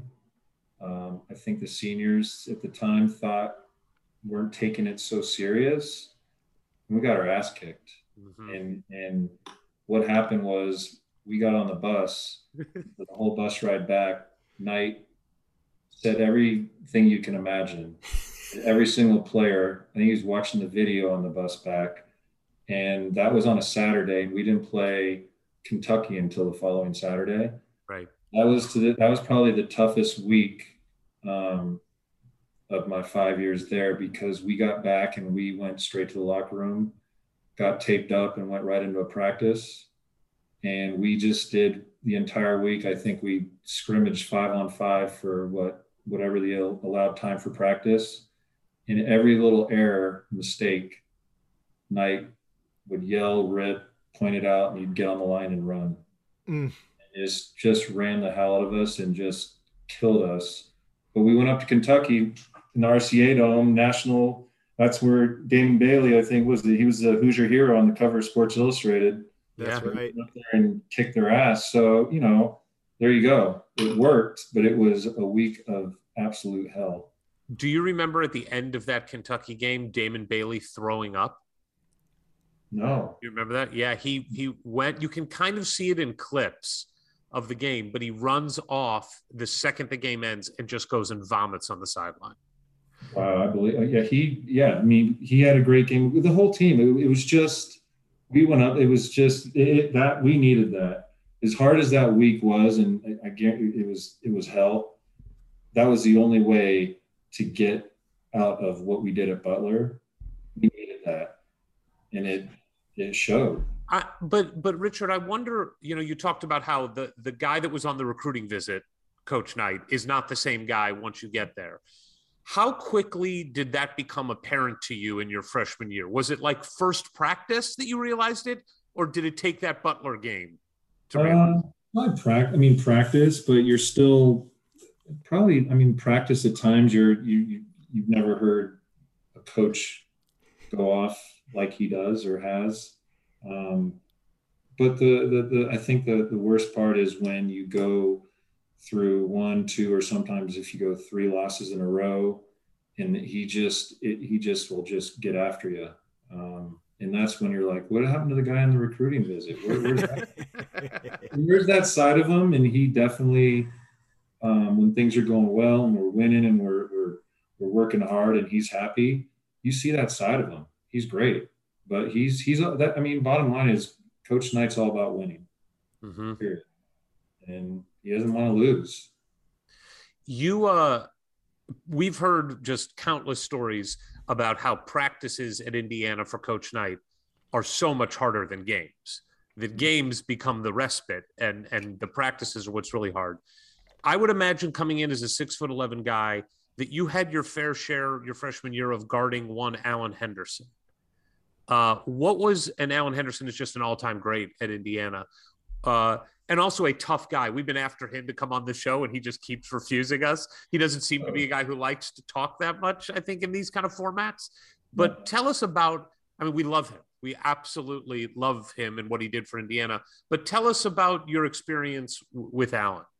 Alan was a great leader, hard worker. When things were bad and we were having those really tough practices, he was the guy that would fight back and dominate or be a leader by trying to work the hardest and win every drill. If there'd be drills with the big guys, like me, Agers, Lindemann, Henderson, whoever was in that group, he would dominate or try to kick everyone's ass to be that leader. And that goes also at the time, as later years, Brian Evans was the same way. He kind of became our leader, and Alan Henderson was that guy. He was, I think he I think it was senior year when I was a freshman, right? Yeah. He was, he came off his knee injury. Mm-hmm. And he was, doing everything he could because he wanted to get drafted. So it was a really important year for him. But he took that leadership role and really, he was a really good guy in the locker room, and a hard worker. Good guy. Really liked Alan.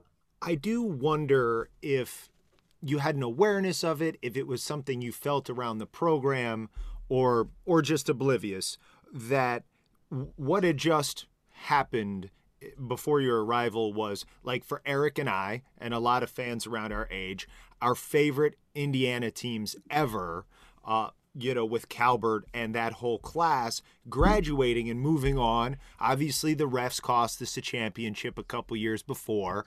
Allen's knee probably was the reason we didn't win 2 in a row. And so did you feel a sense, because you still had Allen and Brian was there, did you have a sense like, oh, yep, it's business as usual at IU? Or did you get the sense like, oh man, that there was disappointment in Hoosier Nation, and now maybe there was extra pressure to see if you guys could step up and replace what was arguably the greatest recruiting class in Indiana history that had just left? Yeah, no, that freshman year, I think we were expected to go far. We went to the Sweet 16. There was a lot of high expectations that year. I think it's sucks that we didn't win the Big Ten. I think we should have gotten through. Was it Boston College? Mm-hmm. The game that we lost. Sweet 16 game. Yep. And then after that, it was disappointing. I think it was really disappointing because it was Indiana, and being so close the years before, and having some of the guys from that team, I think there's definitely high expectations. You got Damon Bailey was there still. It just didn't work out. But I think and after that year, the expectations were high because we had really good recruiting classes with Neil Reed and Andre and Charlie and Collier and Wrecker. But it's just guys it didn't come together. Guys were on. It was hard to really come together as a unit. It really was. Was it hard for you? And I want to get more into that point about just coming together as a team, because I think it's something that people that like Ward and I, who never played high-end basketball, there is that extra thing that it's not just about collecting the most talent. It is about the parts fitting together and having a cohesive unit that makes the whole greater than the sum of the parts.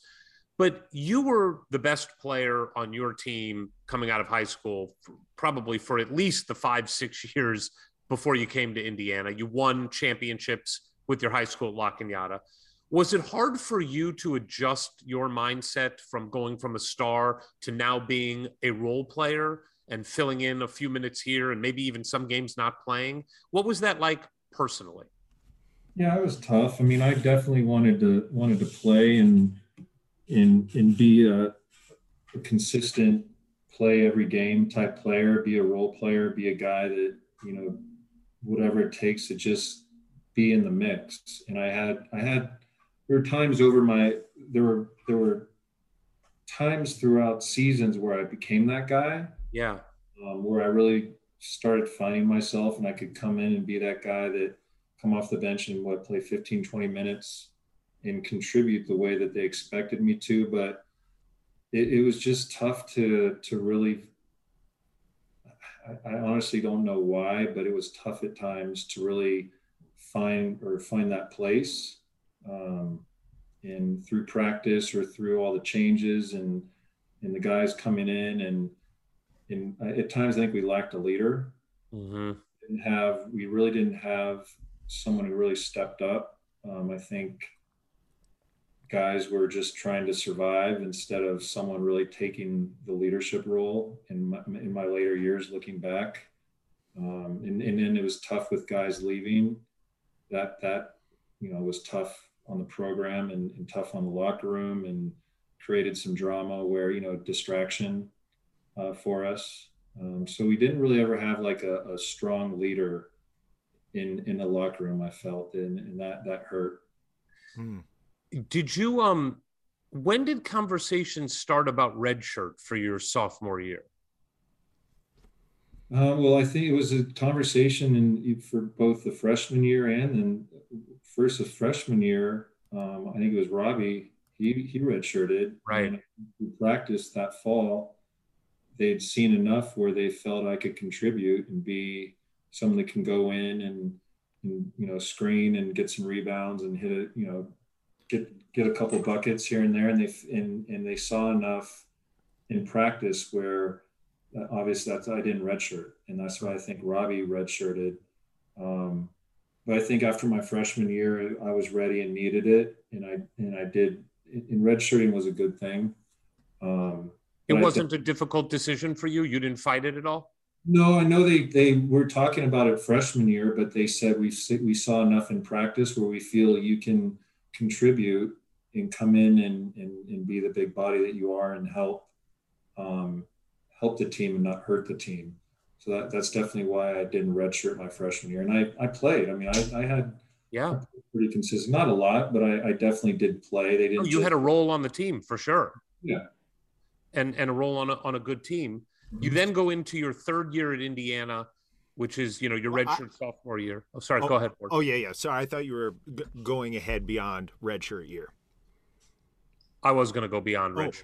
I just wanted to talk about redshirt year. Like, you've been playing games of basketball where the score is kept and there's a winner or loser ever since you were little, and now it's scrimmages and it's just trying to get better in practice without the reward of 17,000 people screaming in complete joy when you put one down.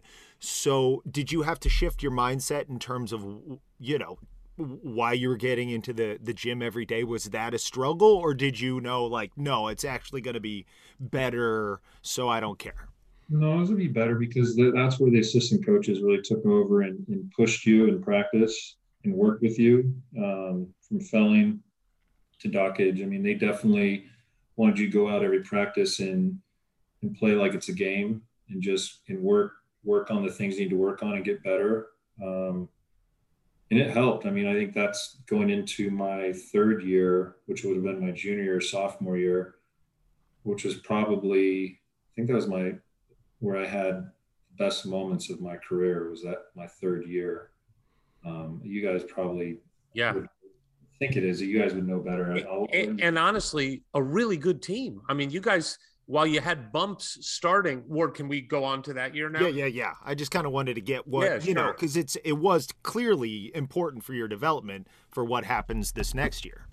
Now, this next year, by the way, this next year is weird because ultimately Purdue wins the Big Ten that year, but then they vacate it, right? So Indiana finished second. So can we just claim that championship? I feel like we can. I mean, I don't know. It feels good to say it. Anyway, that year started really bumpy, but bumpy for some good reason. In your first 10 games, you play Duke, UConn, and Kentucky.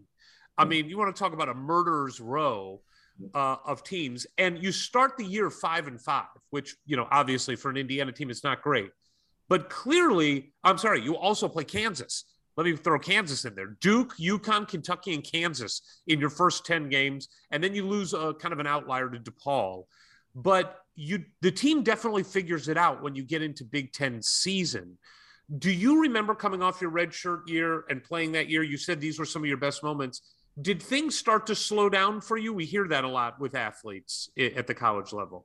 I just knew, I knew kind of how I could play and help. And basically that's where you said you became just a shooter. Well, my whole thing was to go out and play a really tough defense.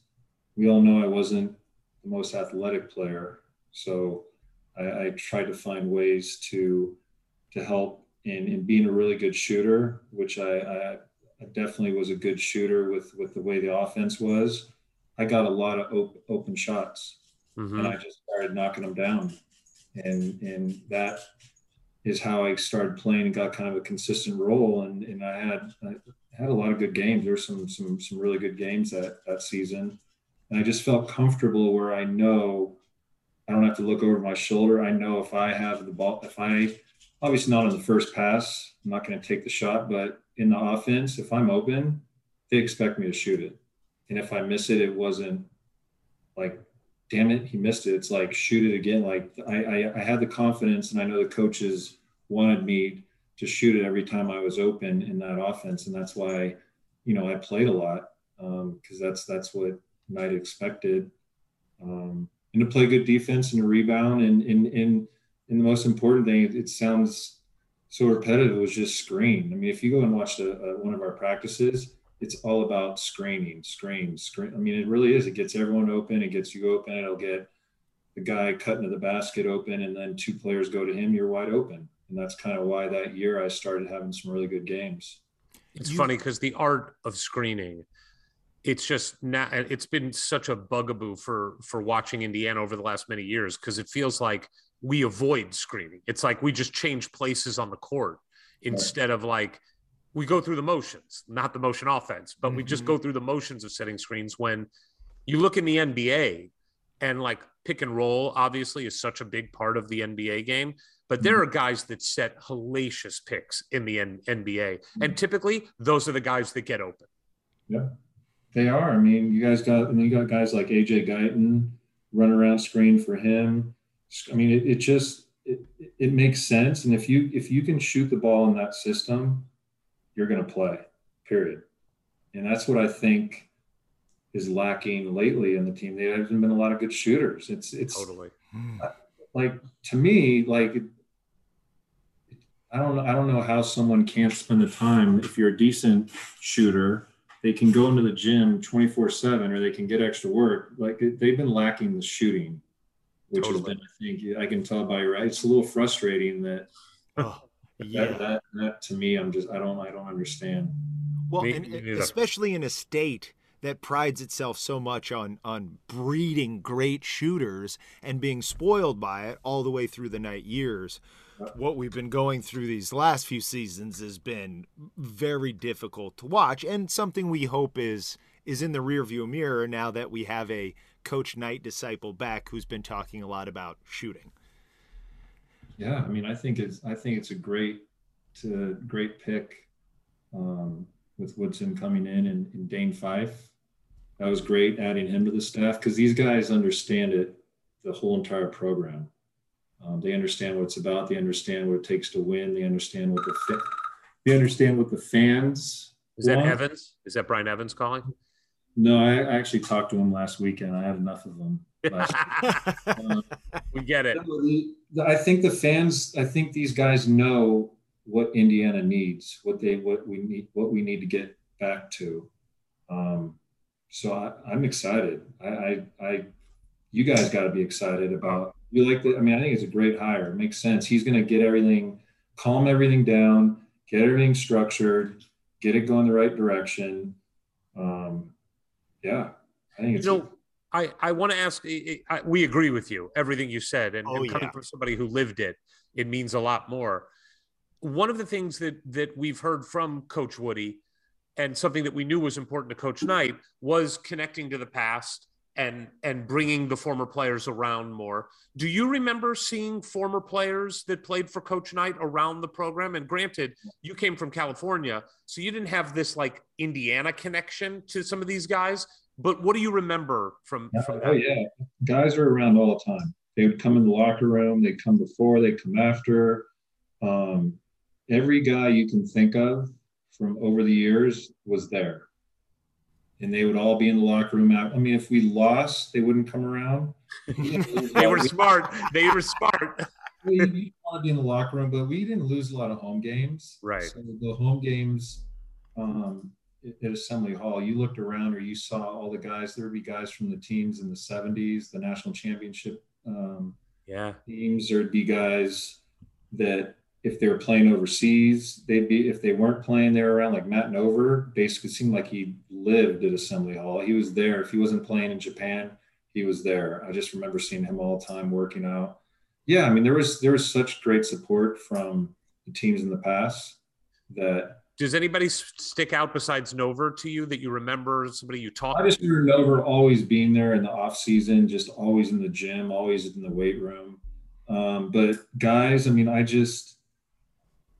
it's been so long to think of names. I just remember there were always past players there to cheer us on. That's great. Us, coming after. And do you remember Isaiah coming back at all? Never saw Isaiah when we were okay. there. I mean, it was still, you were there while he was still playing, I think, right at the end of his career. Yeah, I don't know if he was still, but I never saw him. I just, was it Kent Benson was always there, but he lives in Bloomington, I think, right? Or didn't? Oh, right. He lived close. Yeah, he lived close. So there'd just be a lot of guys from like those teams. That's awesome. Landon Turner was always around. Yes. He came in and Landon is a character. What a joy. Yes, big time. Yeah. I mean, and then the type of, celebrities that would come, celebrities, just this friends of night. Yeah. What's his name? The guy that is owns a bunch of horse. Dwayne Lucas. Yes, he was always around. Did you ever see Parcells? Or I know like he had Tony La Russa was a friend. He had a lot of good manager and coach. On certain road trips, those guys would come around. Like if you're playing Northwestern, there'd be some base. Like there were always baseball guys around too. Knight's a big baseball guy. Yeah. So back to this year. Wait, hold on. We got to talk about John Mellencamp. Was he around much while you were there? We went to his house one. I don't remember. I don't know if it was my freshman or sophomore year. He was a huge fan. He sat courtside. He had the entire team out to his house right outside Bloomington. I don't know if he still has the same house, but it's right on the outskirts. Big, beautiful house. Has like a little lake on it and basketball court. We went out there, hung out for the afternoon, shot around on the court with him and the guys in his band. How was his game? Was he like Prince? I'm kind of disappointed because at the time, I love Mellencamp's music. I got a bunch of it in my phone, but at the time, I wasn't like, I wasn't so like, oh, wow. This is, like, if I went now, I would freak out. Like, whoa, we're going to Mellencamp's Yeah, house. but you were a California kid. I was like, who's John Mellencamp? Oh, I know that song, Jack and Diane. Like, it wasn't as big of a thing. Like, now looking back, I was like, oh, man. But that was really cool. He was awesome supporter of the program. Did he have any game? Could he play? Did he have handles? It's been so long. I just remember we were all just kind of hanging out for the afternoon, shooting hoops, and Mellencamp was there. I think some guys in his band were there. He's such a big fan. He wanted to have the guys around and invite them out. It was cool. It reminds me of like, this is such a terrible analogy, but the scene in like Narcos where Pablo Escobar just builds a soccer field and he brings the Colombian national team to just entertain himself. Like that's reminds me. Like that.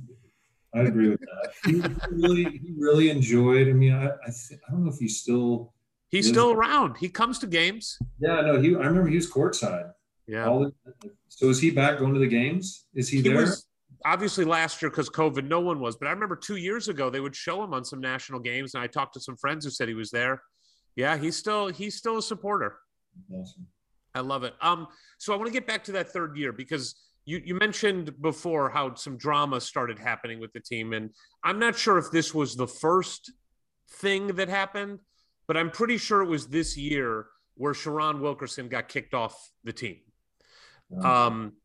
And, we've had Sharon on the show within the last couple of years, and you want to talk about like a redemption story and a guy who like owns his mistakes and has turned around his life and regrets what happened.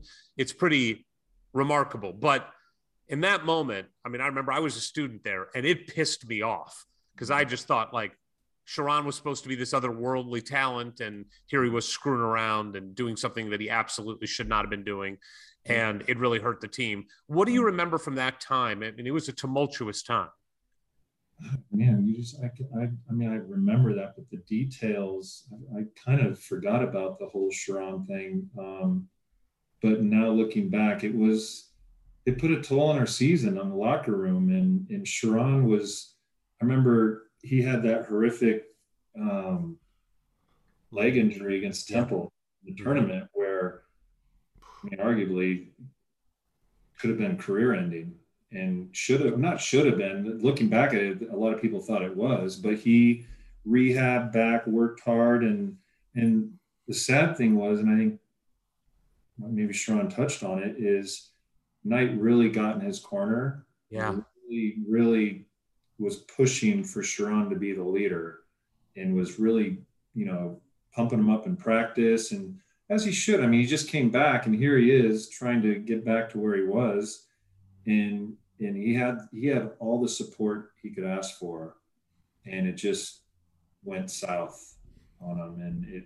And Knight was really, I remember Knight was really in his corner, really pulling for him and really, talking him up. And I think he really wanted him to be that leader, like I said earlier, that we were looking for. And it backfired. Richard, obviously you had, you've talked about it, the difficulty you had just adjusting to Coach Knight's style. But he's also, I think you would probably agree with this, one of the greatest basketball minds that has ever been. But when you're a 19, 20-year-old kid and you're in the middle of just surviving, kind of practice to practice, are you able to see that he is that? Like, are you able to divorce yourself from just getting the barrage of rage, if you will, and stress, and also realize that this guy is an all-time great? Or does that not even equate at that moment? No, it doesn't equate. I just think for me, we were going through so much at the time. We weren't having a good season, and it just snowballed. And at times I think, I mean, I'll be honest, I probably let myself down and my team down and got so sick and tired of what we're going through, and me personally, where I know South probably was quitting at times. Mm-hmm. To me, looking back, really pisses me off, as you get away and you grow up, you mature, and you start thinking about how I could have done this better. That was my biggest thing, is not letting the atmosphere bring me down. And letting my teammates down, letting the program down, because we were in the middle of a perfect storm, because we really did have a lot of talent. Yeah. We did, if you really looked around, but I think everybody was just trying to survive, because it was Indiana and we were winning, but we weren't winning like we should. It was just kind of up and down, and it was a real tough period. I mean, guys like Andre Patterson was fighting to do everything he could to be the talent the coach expected. He had a tough time, I think. Dre's arguably one of the nicest guys you could ever meet. Mm-hmm. I don't know if you guys met. He's just came on the show. He's just a lovely guy. Just a really, really, really good dude. Charlie Miller, same thing. I think we just all were in our own heads trying to figure out how do we right this ship or right my own ship. And it showed in those last couple of years. You did say, though, that the year after your redshirt year, there were some, you felt like maybe personally that was your best season or some of the best moments. And I do wonder, when you're thinking about the good times, and maybe it's back to this season, but is there a moment from a game or that you had a particular hand in, a shot you made, a pass, a screen that set up a shot, or even just a win that you really like to bask in, maybe when you're driving along and your mind drifts back to Bloomington? You mean like what was a really good moment that sticks out? Yeah. That year there were, I guess that's when you're there for a reason. You want to be a good player. You want to play every game. You want to score. You want to, produce. And there were moments like I think there was a Purdue home or a game at home against Purdue. It was on ESPN and it went into overtime. I think it's the one that I can't believe we lost. I think it was Chad Austin hit it at the buzzer. Oh yeah, I remember that game. Yeah, and I played like 30 minutes. I had a really good game. I think I hit a 3 in the corner. Played good. I forget what I had, but it was just one of those games where like this is what playing for Indiana is all about. And it was Purdue, and it was on ESPN, and here we are going into overtime, and it's Brad Miller, that whole thing. And we ended up, I think Chad Austin hit it at the buzzer. And the games like that, even though we lost that game, but that is looking back what it's all about, playing for Indiana, being in games like that and playing a lot of minutes and helping and producing and yeah, it's a special place to be in Assembly Hall and in a packed atmosphere and playing in games like that. You're now 4th year in Indiana and your redshirt junior year, if you will. Here come a couple guards named A.J. Guyton and Michael Lewis, along with another big man, one of the best big men in the country, Jason Collier. And again, a team that on paper has a ton of talent. I mean, Andre Patterson, Charlie Miller is still there. Obviously, you're there. Just a lot of talent on this team. Neil Reed is still there for this year. What do you remember? We've gotten to know Lewis pretty well out here as well. We like him sometimes and hate him other times. What do you remember about Lewis and Guyton when they came in? Great. Lewis and I were really close with, Collier is really close with Reckery. Yeah. We were a close group and great guys. Guyton, I remember him. I mean, Guyton, what a talent. Totally. I remember I had a couple of classes with him and, but then come and practice and play as a freshman, he was the real deal. Again, we had all this talent, but I think we just had so many guys that were in their heads instead of coming together as a unit, and we were just lacking that strong leader in the room to say F everything, we're going to come together, and we were lacking that, and there were too many people worrying about themselves or getting down on themselves, and it showed. Well, it's funny because going in, honestly, it felt like it was dysfunctional at times.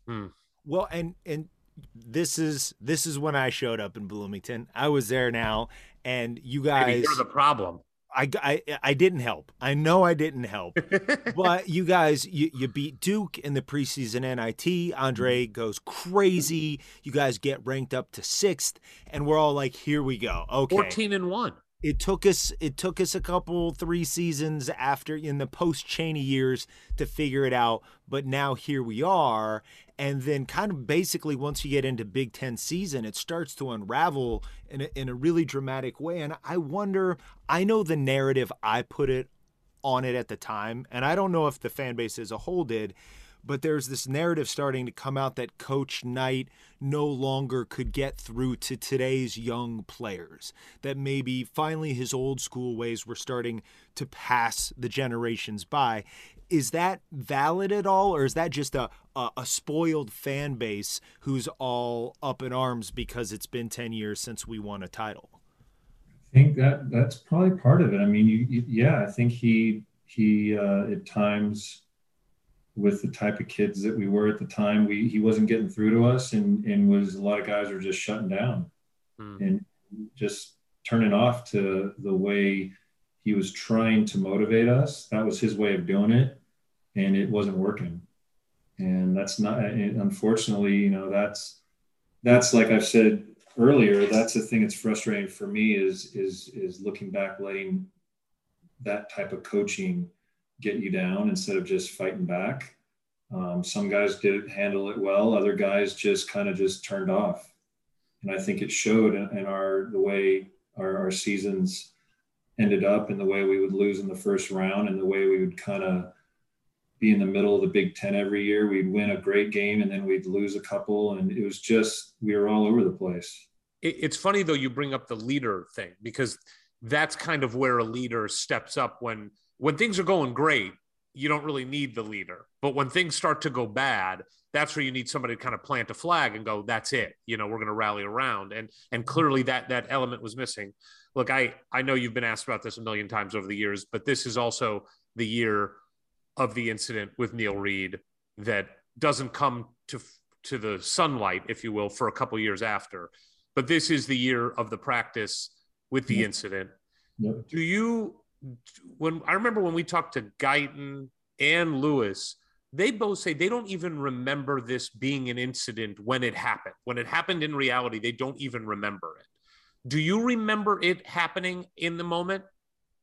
I don't remember it. I mean, I've seen the footage that everyone's obviously, but I mean, what was happening right there was just it happens in every practice, whether it was Neil, me, AJ, Andre, you name it.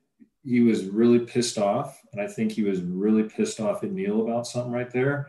But I don't remember like all of a sudden everybody look around like, oh my God, right, look what just happened. Because coach was aggressive in practice. And when things weren't going right, he'd let you know. And I think he was having a moment with Neil.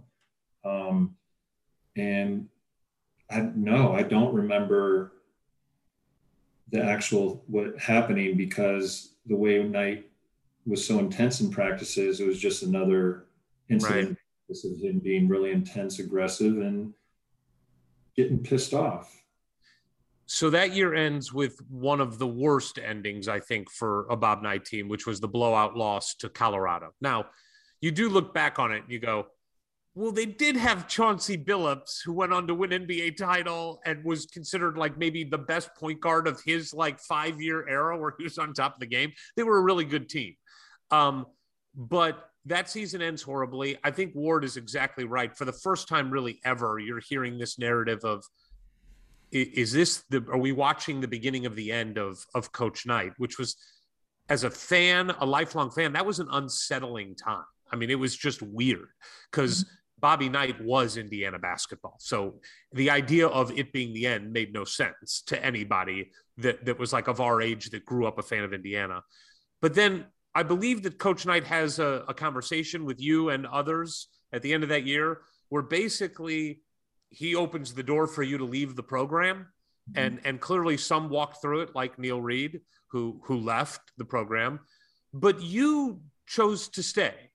And I'm just wondering if you can walk through, clearly you've had now 4 years, because you redshirted, of difficult time, and your career has had some really good ups, but not as many or as consistent as I'm sure you would have liked. What was it, Richard, that kept you there? Because from afar, I think it's admirable, but I'm wondering what was in your head.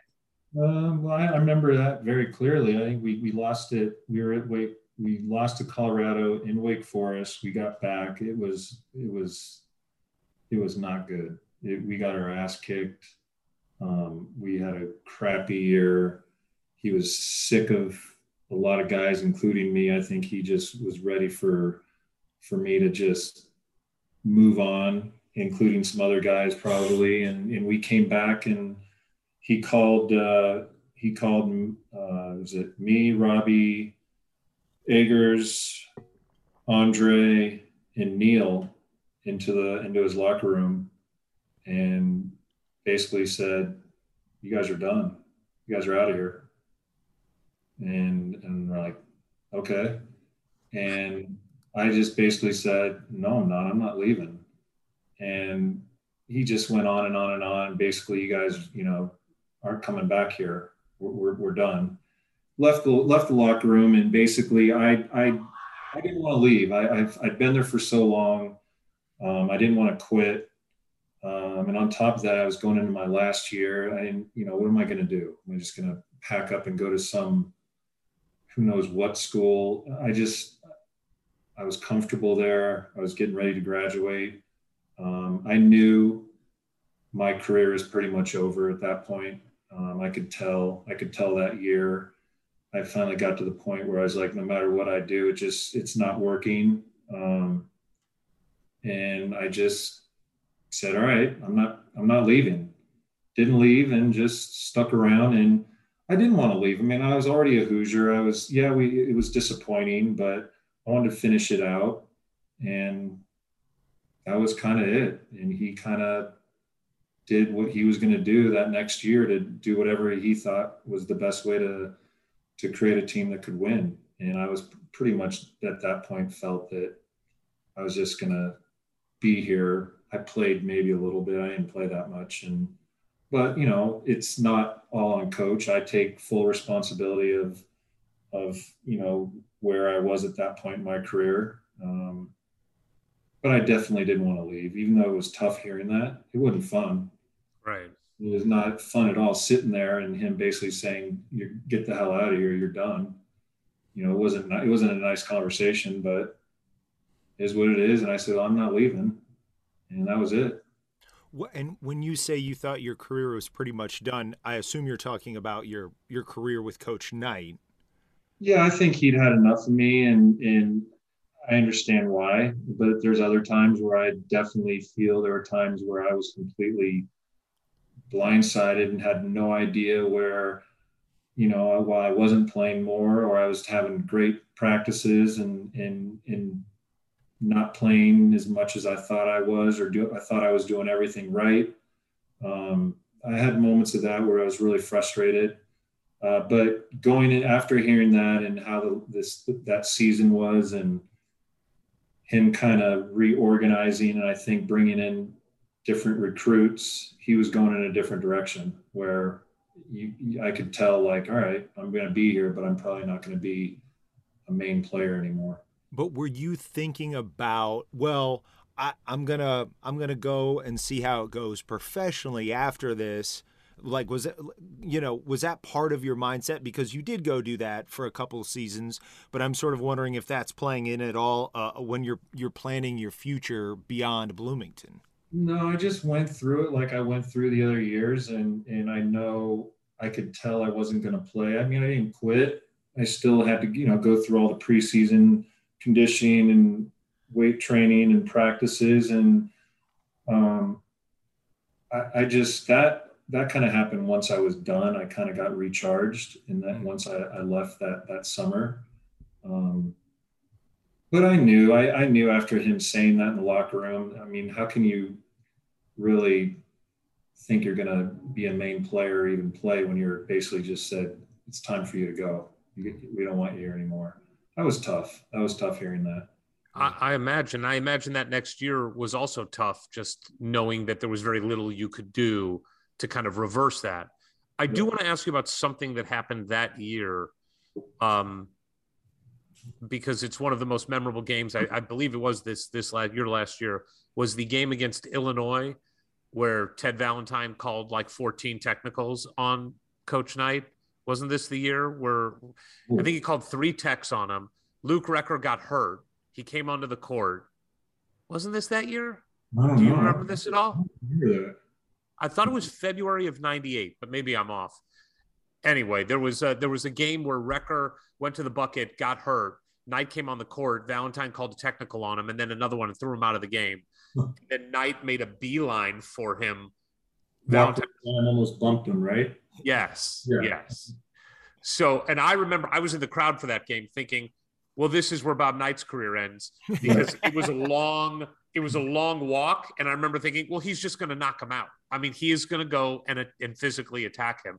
And I was curious if you remembered that at all. Now I remember he got kicked out of the game, and he walked so fast, and he basically walked right to where he just brushed him. Like, I mean, I thought he was going to run him. I remember that. He was almost ran him over, but I think he just bumped shoulders with him.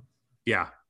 That wasn't good. No, that was not good. There's another game a little bit before that I've got to say is one of the top 4 games of my undergraduate years, just in terms of how fun and exciting it was, which was when Purdue came to town. They were a top 10 team, and you guys did knock them off. I remember I didn't get tickets for that game, so I was at Nick's, and it got, I'd say, dangerously exciting at Nick's. Wrecker threw one down, and it was a blurry but very fond memory.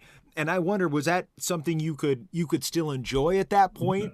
Definitely, yeah. I mean, I love that. Wrecker and I are really close, so just bringing his name up. So yeah, I mean, all the guys, we all loved each other and got along, and yeah, I mean, it was still a lot of fun. Don't get me wrong. It was just kind of disappointing at that point, knowing like, Jesus, whoa, sorry, Jesus, here I am. It's my last year, and I'm kind of, it's already over type thing. It kind of felt at times. So your career ends in Indiana. One of the things we love to do with anybody who spent time in Indiana, and we're coming close to the end of our time with you, so we got to hit these. What was your favorite restaurant in Bloomington? Loved Yogi's. By the way, you worked at Yogi's, right? I worked there in the kitchen because we had to have a job every summer, and that's my roommate worked at Yogi's, and I'm like, because I always kind of wanted to get into the restaurant bar side of things, so I got a job there, and I worked in the kitchen that summer. I don't know, it's like 3 days. I forgot how many days a week, but yeah, I did that. By the way, it speaks very well of Yogi's that you worked in the kitchen and still say it was one of your favorite restaurants. Hey, kitchen, yeah, right? Yeah, right? I mean, because usually that would reveal some things that would mean you would not want to eat there. Yeah, no kitchens, no Yogi Jim. I mean, my dad was good friends with the owner, Jim Carl. Mm-hmm. Yeah, no, Yogi's was great. Loved, which I'm kind of disappointed it's not around anymore, is McCree's. Yes. Yeah. Yes. What I actually I said that to Evans the other day, or randomly when we talked. No one knows why that place closed, and it was like packed, like it was a go-to for everybody. Yeah. By the College Mall, right? Yeah. And they made their own potato chips that were incredible. Everyone loved McCree's. I know. I still can't get an answer. That was my girlfriend who became my wife, now my ex-wife, but that was our date spot.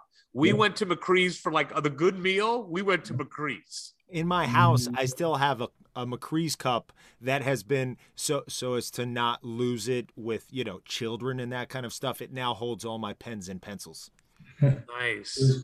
Well, you got to say, so then, and obviously there's always there's little Zagrebs. Yeah, wow. Every athlete or late night after midnight, everybody knows about La Bamba. Yes. We know about La Bamba at 2:30 in the morning. If you haven't had La Bamba at 2:30 in the morning, you haven't gone to IU. It does taste better then. What's that? It tastes better at 2:30 in the morning. Yeah. All right. So, one last thing. It's not the same. The sandwiches at Convenient Mart across from the stadium. You know, I don't know if it's even a Convenient Mart anymore. It is. I lived right next to it. Dunhill Apartments was right next to it. I guarantee you, ask any, obviously athlete, but at the time, the sandwiches there. Yes. There's a meatloaf sandwich, just their deli sandwiches, the bread. You ask anybody, they're going to be like, the sandwiches there were insane. You are the first person in about 150 interviews to bring up the Convenient Mart across from the stadium. And you are so right. I ate more meals there than is appropriate. That's the truth. It was awesome. I think everyone on the football team ate there. Everyone I know would get a sandwich there. I think there was they had this meatloaf sandwich. It was just, and the guy that, I don't even remember his name. I think he was the owner or the manager. Super friendly guy, good guy. I'm with you. Buffalo's, you got to throw in Buffalo's. Oh yeah, of course. Yeah, going strong, that Buffalo's. Yeah. Ward, what's your question? Well, instead of your favorite restaurant, your least favorite class. Oh man. Sure.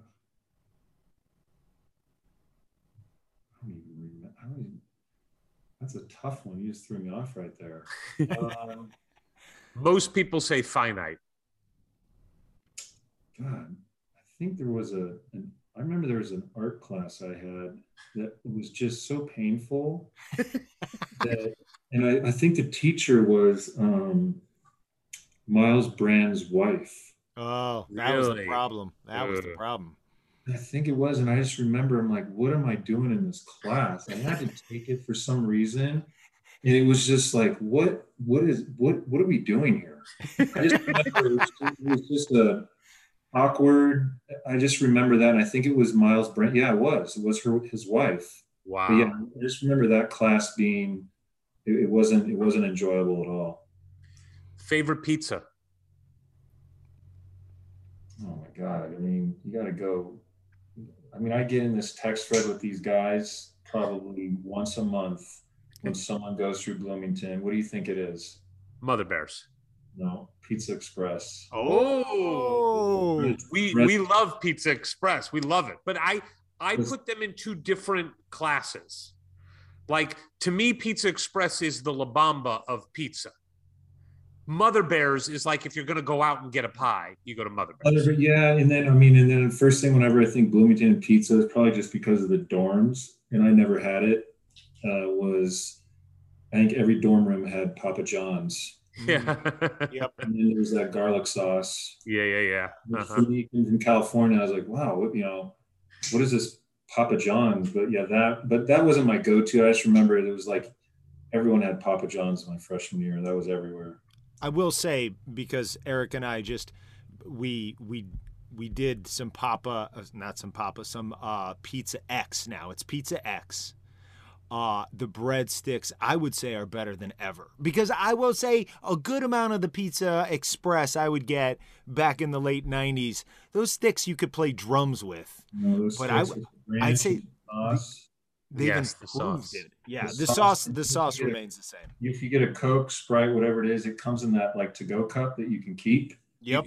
You mean the ones that I have still populating my drawers out here in LA? The glass is like, it's got like all the dew and like with the way it's delivered, and the ice is somewhat melted. Yes. And the Tootsie Rolls. Tootsie Rolls. Yes. I get a picture of Pizza Express in this text thread probably once a month. I love it. Going through there. So you were. I'm going to cut it short here a little bit because I want to let you go. I know you got kids to pick up, but I would be remiss if we didn't cover the kind of seismic thing that happened at Indiana a couple years after you left, which is, of course, Bob Knight gets let go. And your name resurfaces at this time because of reports that have been put out. I'm sure you got phone calls from people because you were around at that time. The Neil Reed tape becomes public. What do you just remember from that time? And what was your involvement as far as people reaching out to you about it? I mean, obviously I did get interviewed for that CNN thing. If I had to do it over again, would I have done that? I don't know, probably not, but I didn't. They asked me questions about when they were doing that special on it. I just told how it was, how bad it could be at times. It just felt like, honestly, as sad as it is, it was like it was time. It was time for, he's a legend. They need to name the court after him. I think it's great that he came back the way he did. They need to put his name on that court like they have Coach K here. I got to say, though, Richard, I'll be honest. I did not know that you would have that perspective on it because I figured, your time was tough there. You talked about it. And yet you still were able to kind of look at it and go, no, he deserves that for what he did at Indiana?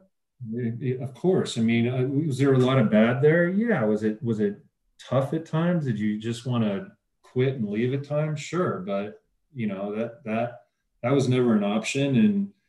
And the thing, the way I look at it now, looking back, is you have a responsibility to understand the type of program that you're going to. And once you commit that, you gotta deal with it. And that's what I did. And I didn't leave. And yeah, there were parts of Knight that I think every player would wish he wouldn't act like or coach like or talk to you like, but at the end of the day, he's Coach Knight, and what he's done for Indiana, for the school and for the program and for all the past players, how he's helped. And that Assembly Hall should have him. He should be on that court. I really think they need to name it Coach. However they want to do it. I think I've heard discussions about it, but It has to be. Wouldn't you? Don't you guys think? I mean, it's tough because it is Branch McCracken court right now. Yeah, so you have to but that there's got to be whether it be a huge statue as you're walking in. So I agree with you. I mean, it should be Knight Hall. I mean, honestly, I'd be fine when they changed it to Simon Scott Assembly Hall because they paid for it, which that's what you get when you pony up $30 million. Yeah. But Bobby Knight's name should be memorialized with Indiana basketball. 100%. And I think it'd be really cool to see his name on the court, just like Coach K court. What is it called? Coach K? I think so, right? Something like that. It's just, I mean, look at it. Like I just said, everything he's done. And you think Indiana, what's the first person? You don't say a player. When you think Indiana basketball, you don't say Isaiah Thomas or, whoever. You say Bobby Knight.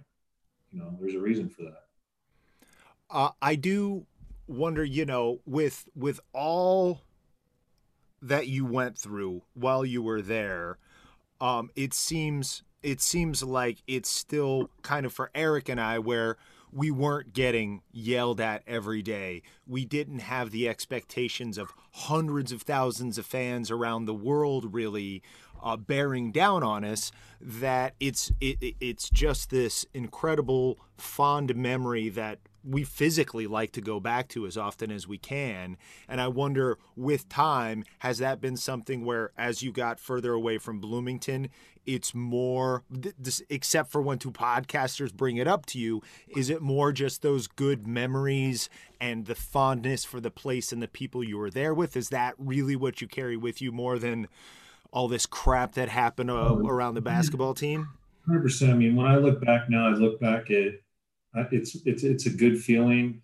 It's something I feel really lucky to be part of Indiana basketball. And then the friends that I've made there, I don't look at it as a negative or dwell on all the BS. It's more of, I look at the positives and what, looking back, I do look back at what I wish I could have done to make it better, but that's on me. That's not on the program or Coach Knight. And I look at it as a special place. And I really, like I said, I'd like to try to get out there a couple of times a year. And maybe as my kids get older and they're in college and I have more free time, and that'll start happening. But it's definitely nothing but good memories. I have to ask this. I mean, obviously, when you were interviewed for that thing, the story that we've all heard many times from other people came up of Coach Knight, let's say, visually representing how you guys were playing one time. But that, I'm not going to ask about that story. What I'm going to ask, because we heard this from Todd Leary, Michael Lewis alluded to it. One of the things you don't expect, I think, when you're playing for any coach at any level, is that you will see him in a state of undress in just casual conversation or just normal everyday conversation. One of you isn't wearing clothes. Do you remember the first time that happened to you? And did you think it was as batshit crazy as the rest of us do? Honestly, I vaguely remember it, but I remember it. It was just, there were so many things like that. You're just like, what the hell just happened? Or what did he do? Or what did he say? Or he'll rip on someone and then he'll leave the room. And we kind of would laugh at how he would attack someone. Or did you just see what he did? Or honestly, some of the assistant coaches would get in on it where they would even be like, did you guys just see what coach just did? Or I mean, there's no one like him, period.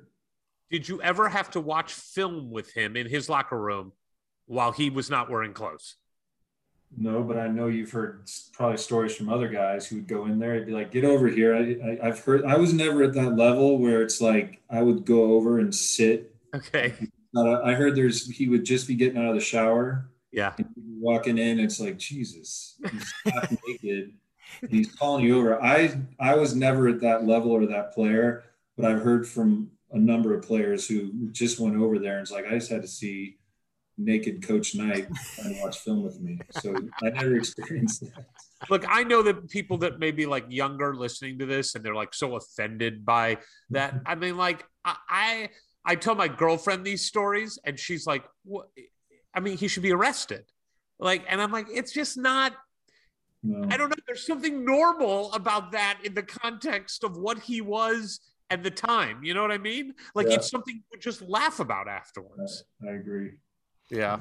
Well, Richard, thank you so much for taking the time to do this. And normally with our guests, we're like, hey, we can't wait till fate brings us to Bloomington at the same time so we could actually meet in person. But we're going to come see you at Fat Dog just No, we're going to the Fat Dog in North Hollywood. Give it a little plug. No, you guys got my number. Let's definitely meet up, and we'll get Lewis. And I'm telling you, 2 weeks from Saturday, or I'm sorry, a week from Saturday, we should set it up. Like, we had a blast doing it. I think it's the Western Kentucky game, which probably means we'll win so we can be happy while watching the game. But let's do it. We'll set up a whole thing for Hollywood Hoosiers to come out and meet us there and make sure Lewis joins too. Definitely, done deal. You guys, let's make it happen and figure out, besides that one, more of them. Absolutely. We would love to. In basketball season, we've got all kinds of time to do it. So, Richard, like Ward said, thanks for taking the time. Thanks for your honesty and perspective. Yep. It's, I got to say, man, Ward and I talked, I just didn't know overall what your feeling about Indiana would be. And hearing you say that, like, you're glad you chose to go to Indiana, even though it didn't maybe turn out on the court the way that you had dreamed it might have, it just speaks a lot to your character. And hearing you say that you're proud to be part of Indiana basketball, it just, for a fan, it means everything. I love it. And I'm really glad we got the opportunity to do this. No, great. Thank you, guys. This was a lot of fun, and let's get together soon. That was a guest. That was a guest. I meant what I said there. If you do the research on him, it's just not pretty, right? It's not pretty from a perspective of he was involved in the CNN story. He was saying unflattering things about Coach Knight. His career statistically and performance did not go the way that you would think a star All-American level player coming out of high school would go. He had to leave and go thousands of miles away, Well, and we were there for a good chunk of it, and we know what the mood around the program was. So you really couldn't blame. Well, he stayed, so I guess that did say something about how he felt about being a Hoosier, which I thought was so great when that moment came and he was like, but I was a Hoosier. Like, here's a Southern California kid. He's tossed into this insanity that's Indiana basketball, and it only kind of gets harder the longer he's there, but he has become one of us. But look, it was not a great time to be there.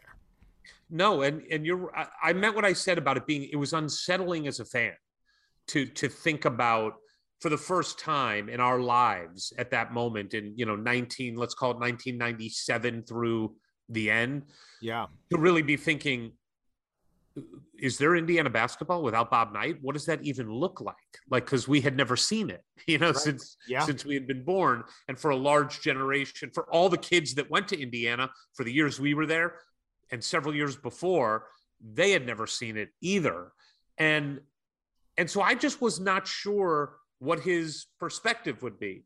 But you're right, like hearing him talk about he's saying that he was lucky to be part of Indiana basketball. Yeah. And you've said this so many times that there's 13 scholarships every year. If you get one of them, you're a lucky son of a bitch.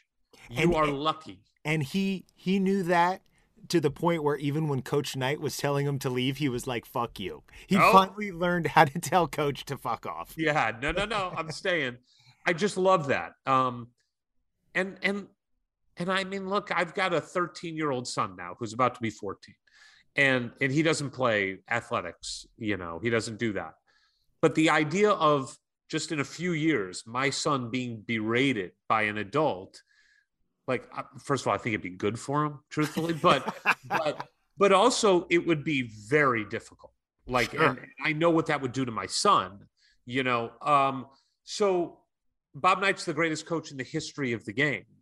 And it was also really difficult for a lot of people to deal with how he became the greatest coach in the history of the game. It just wasn't for everybody.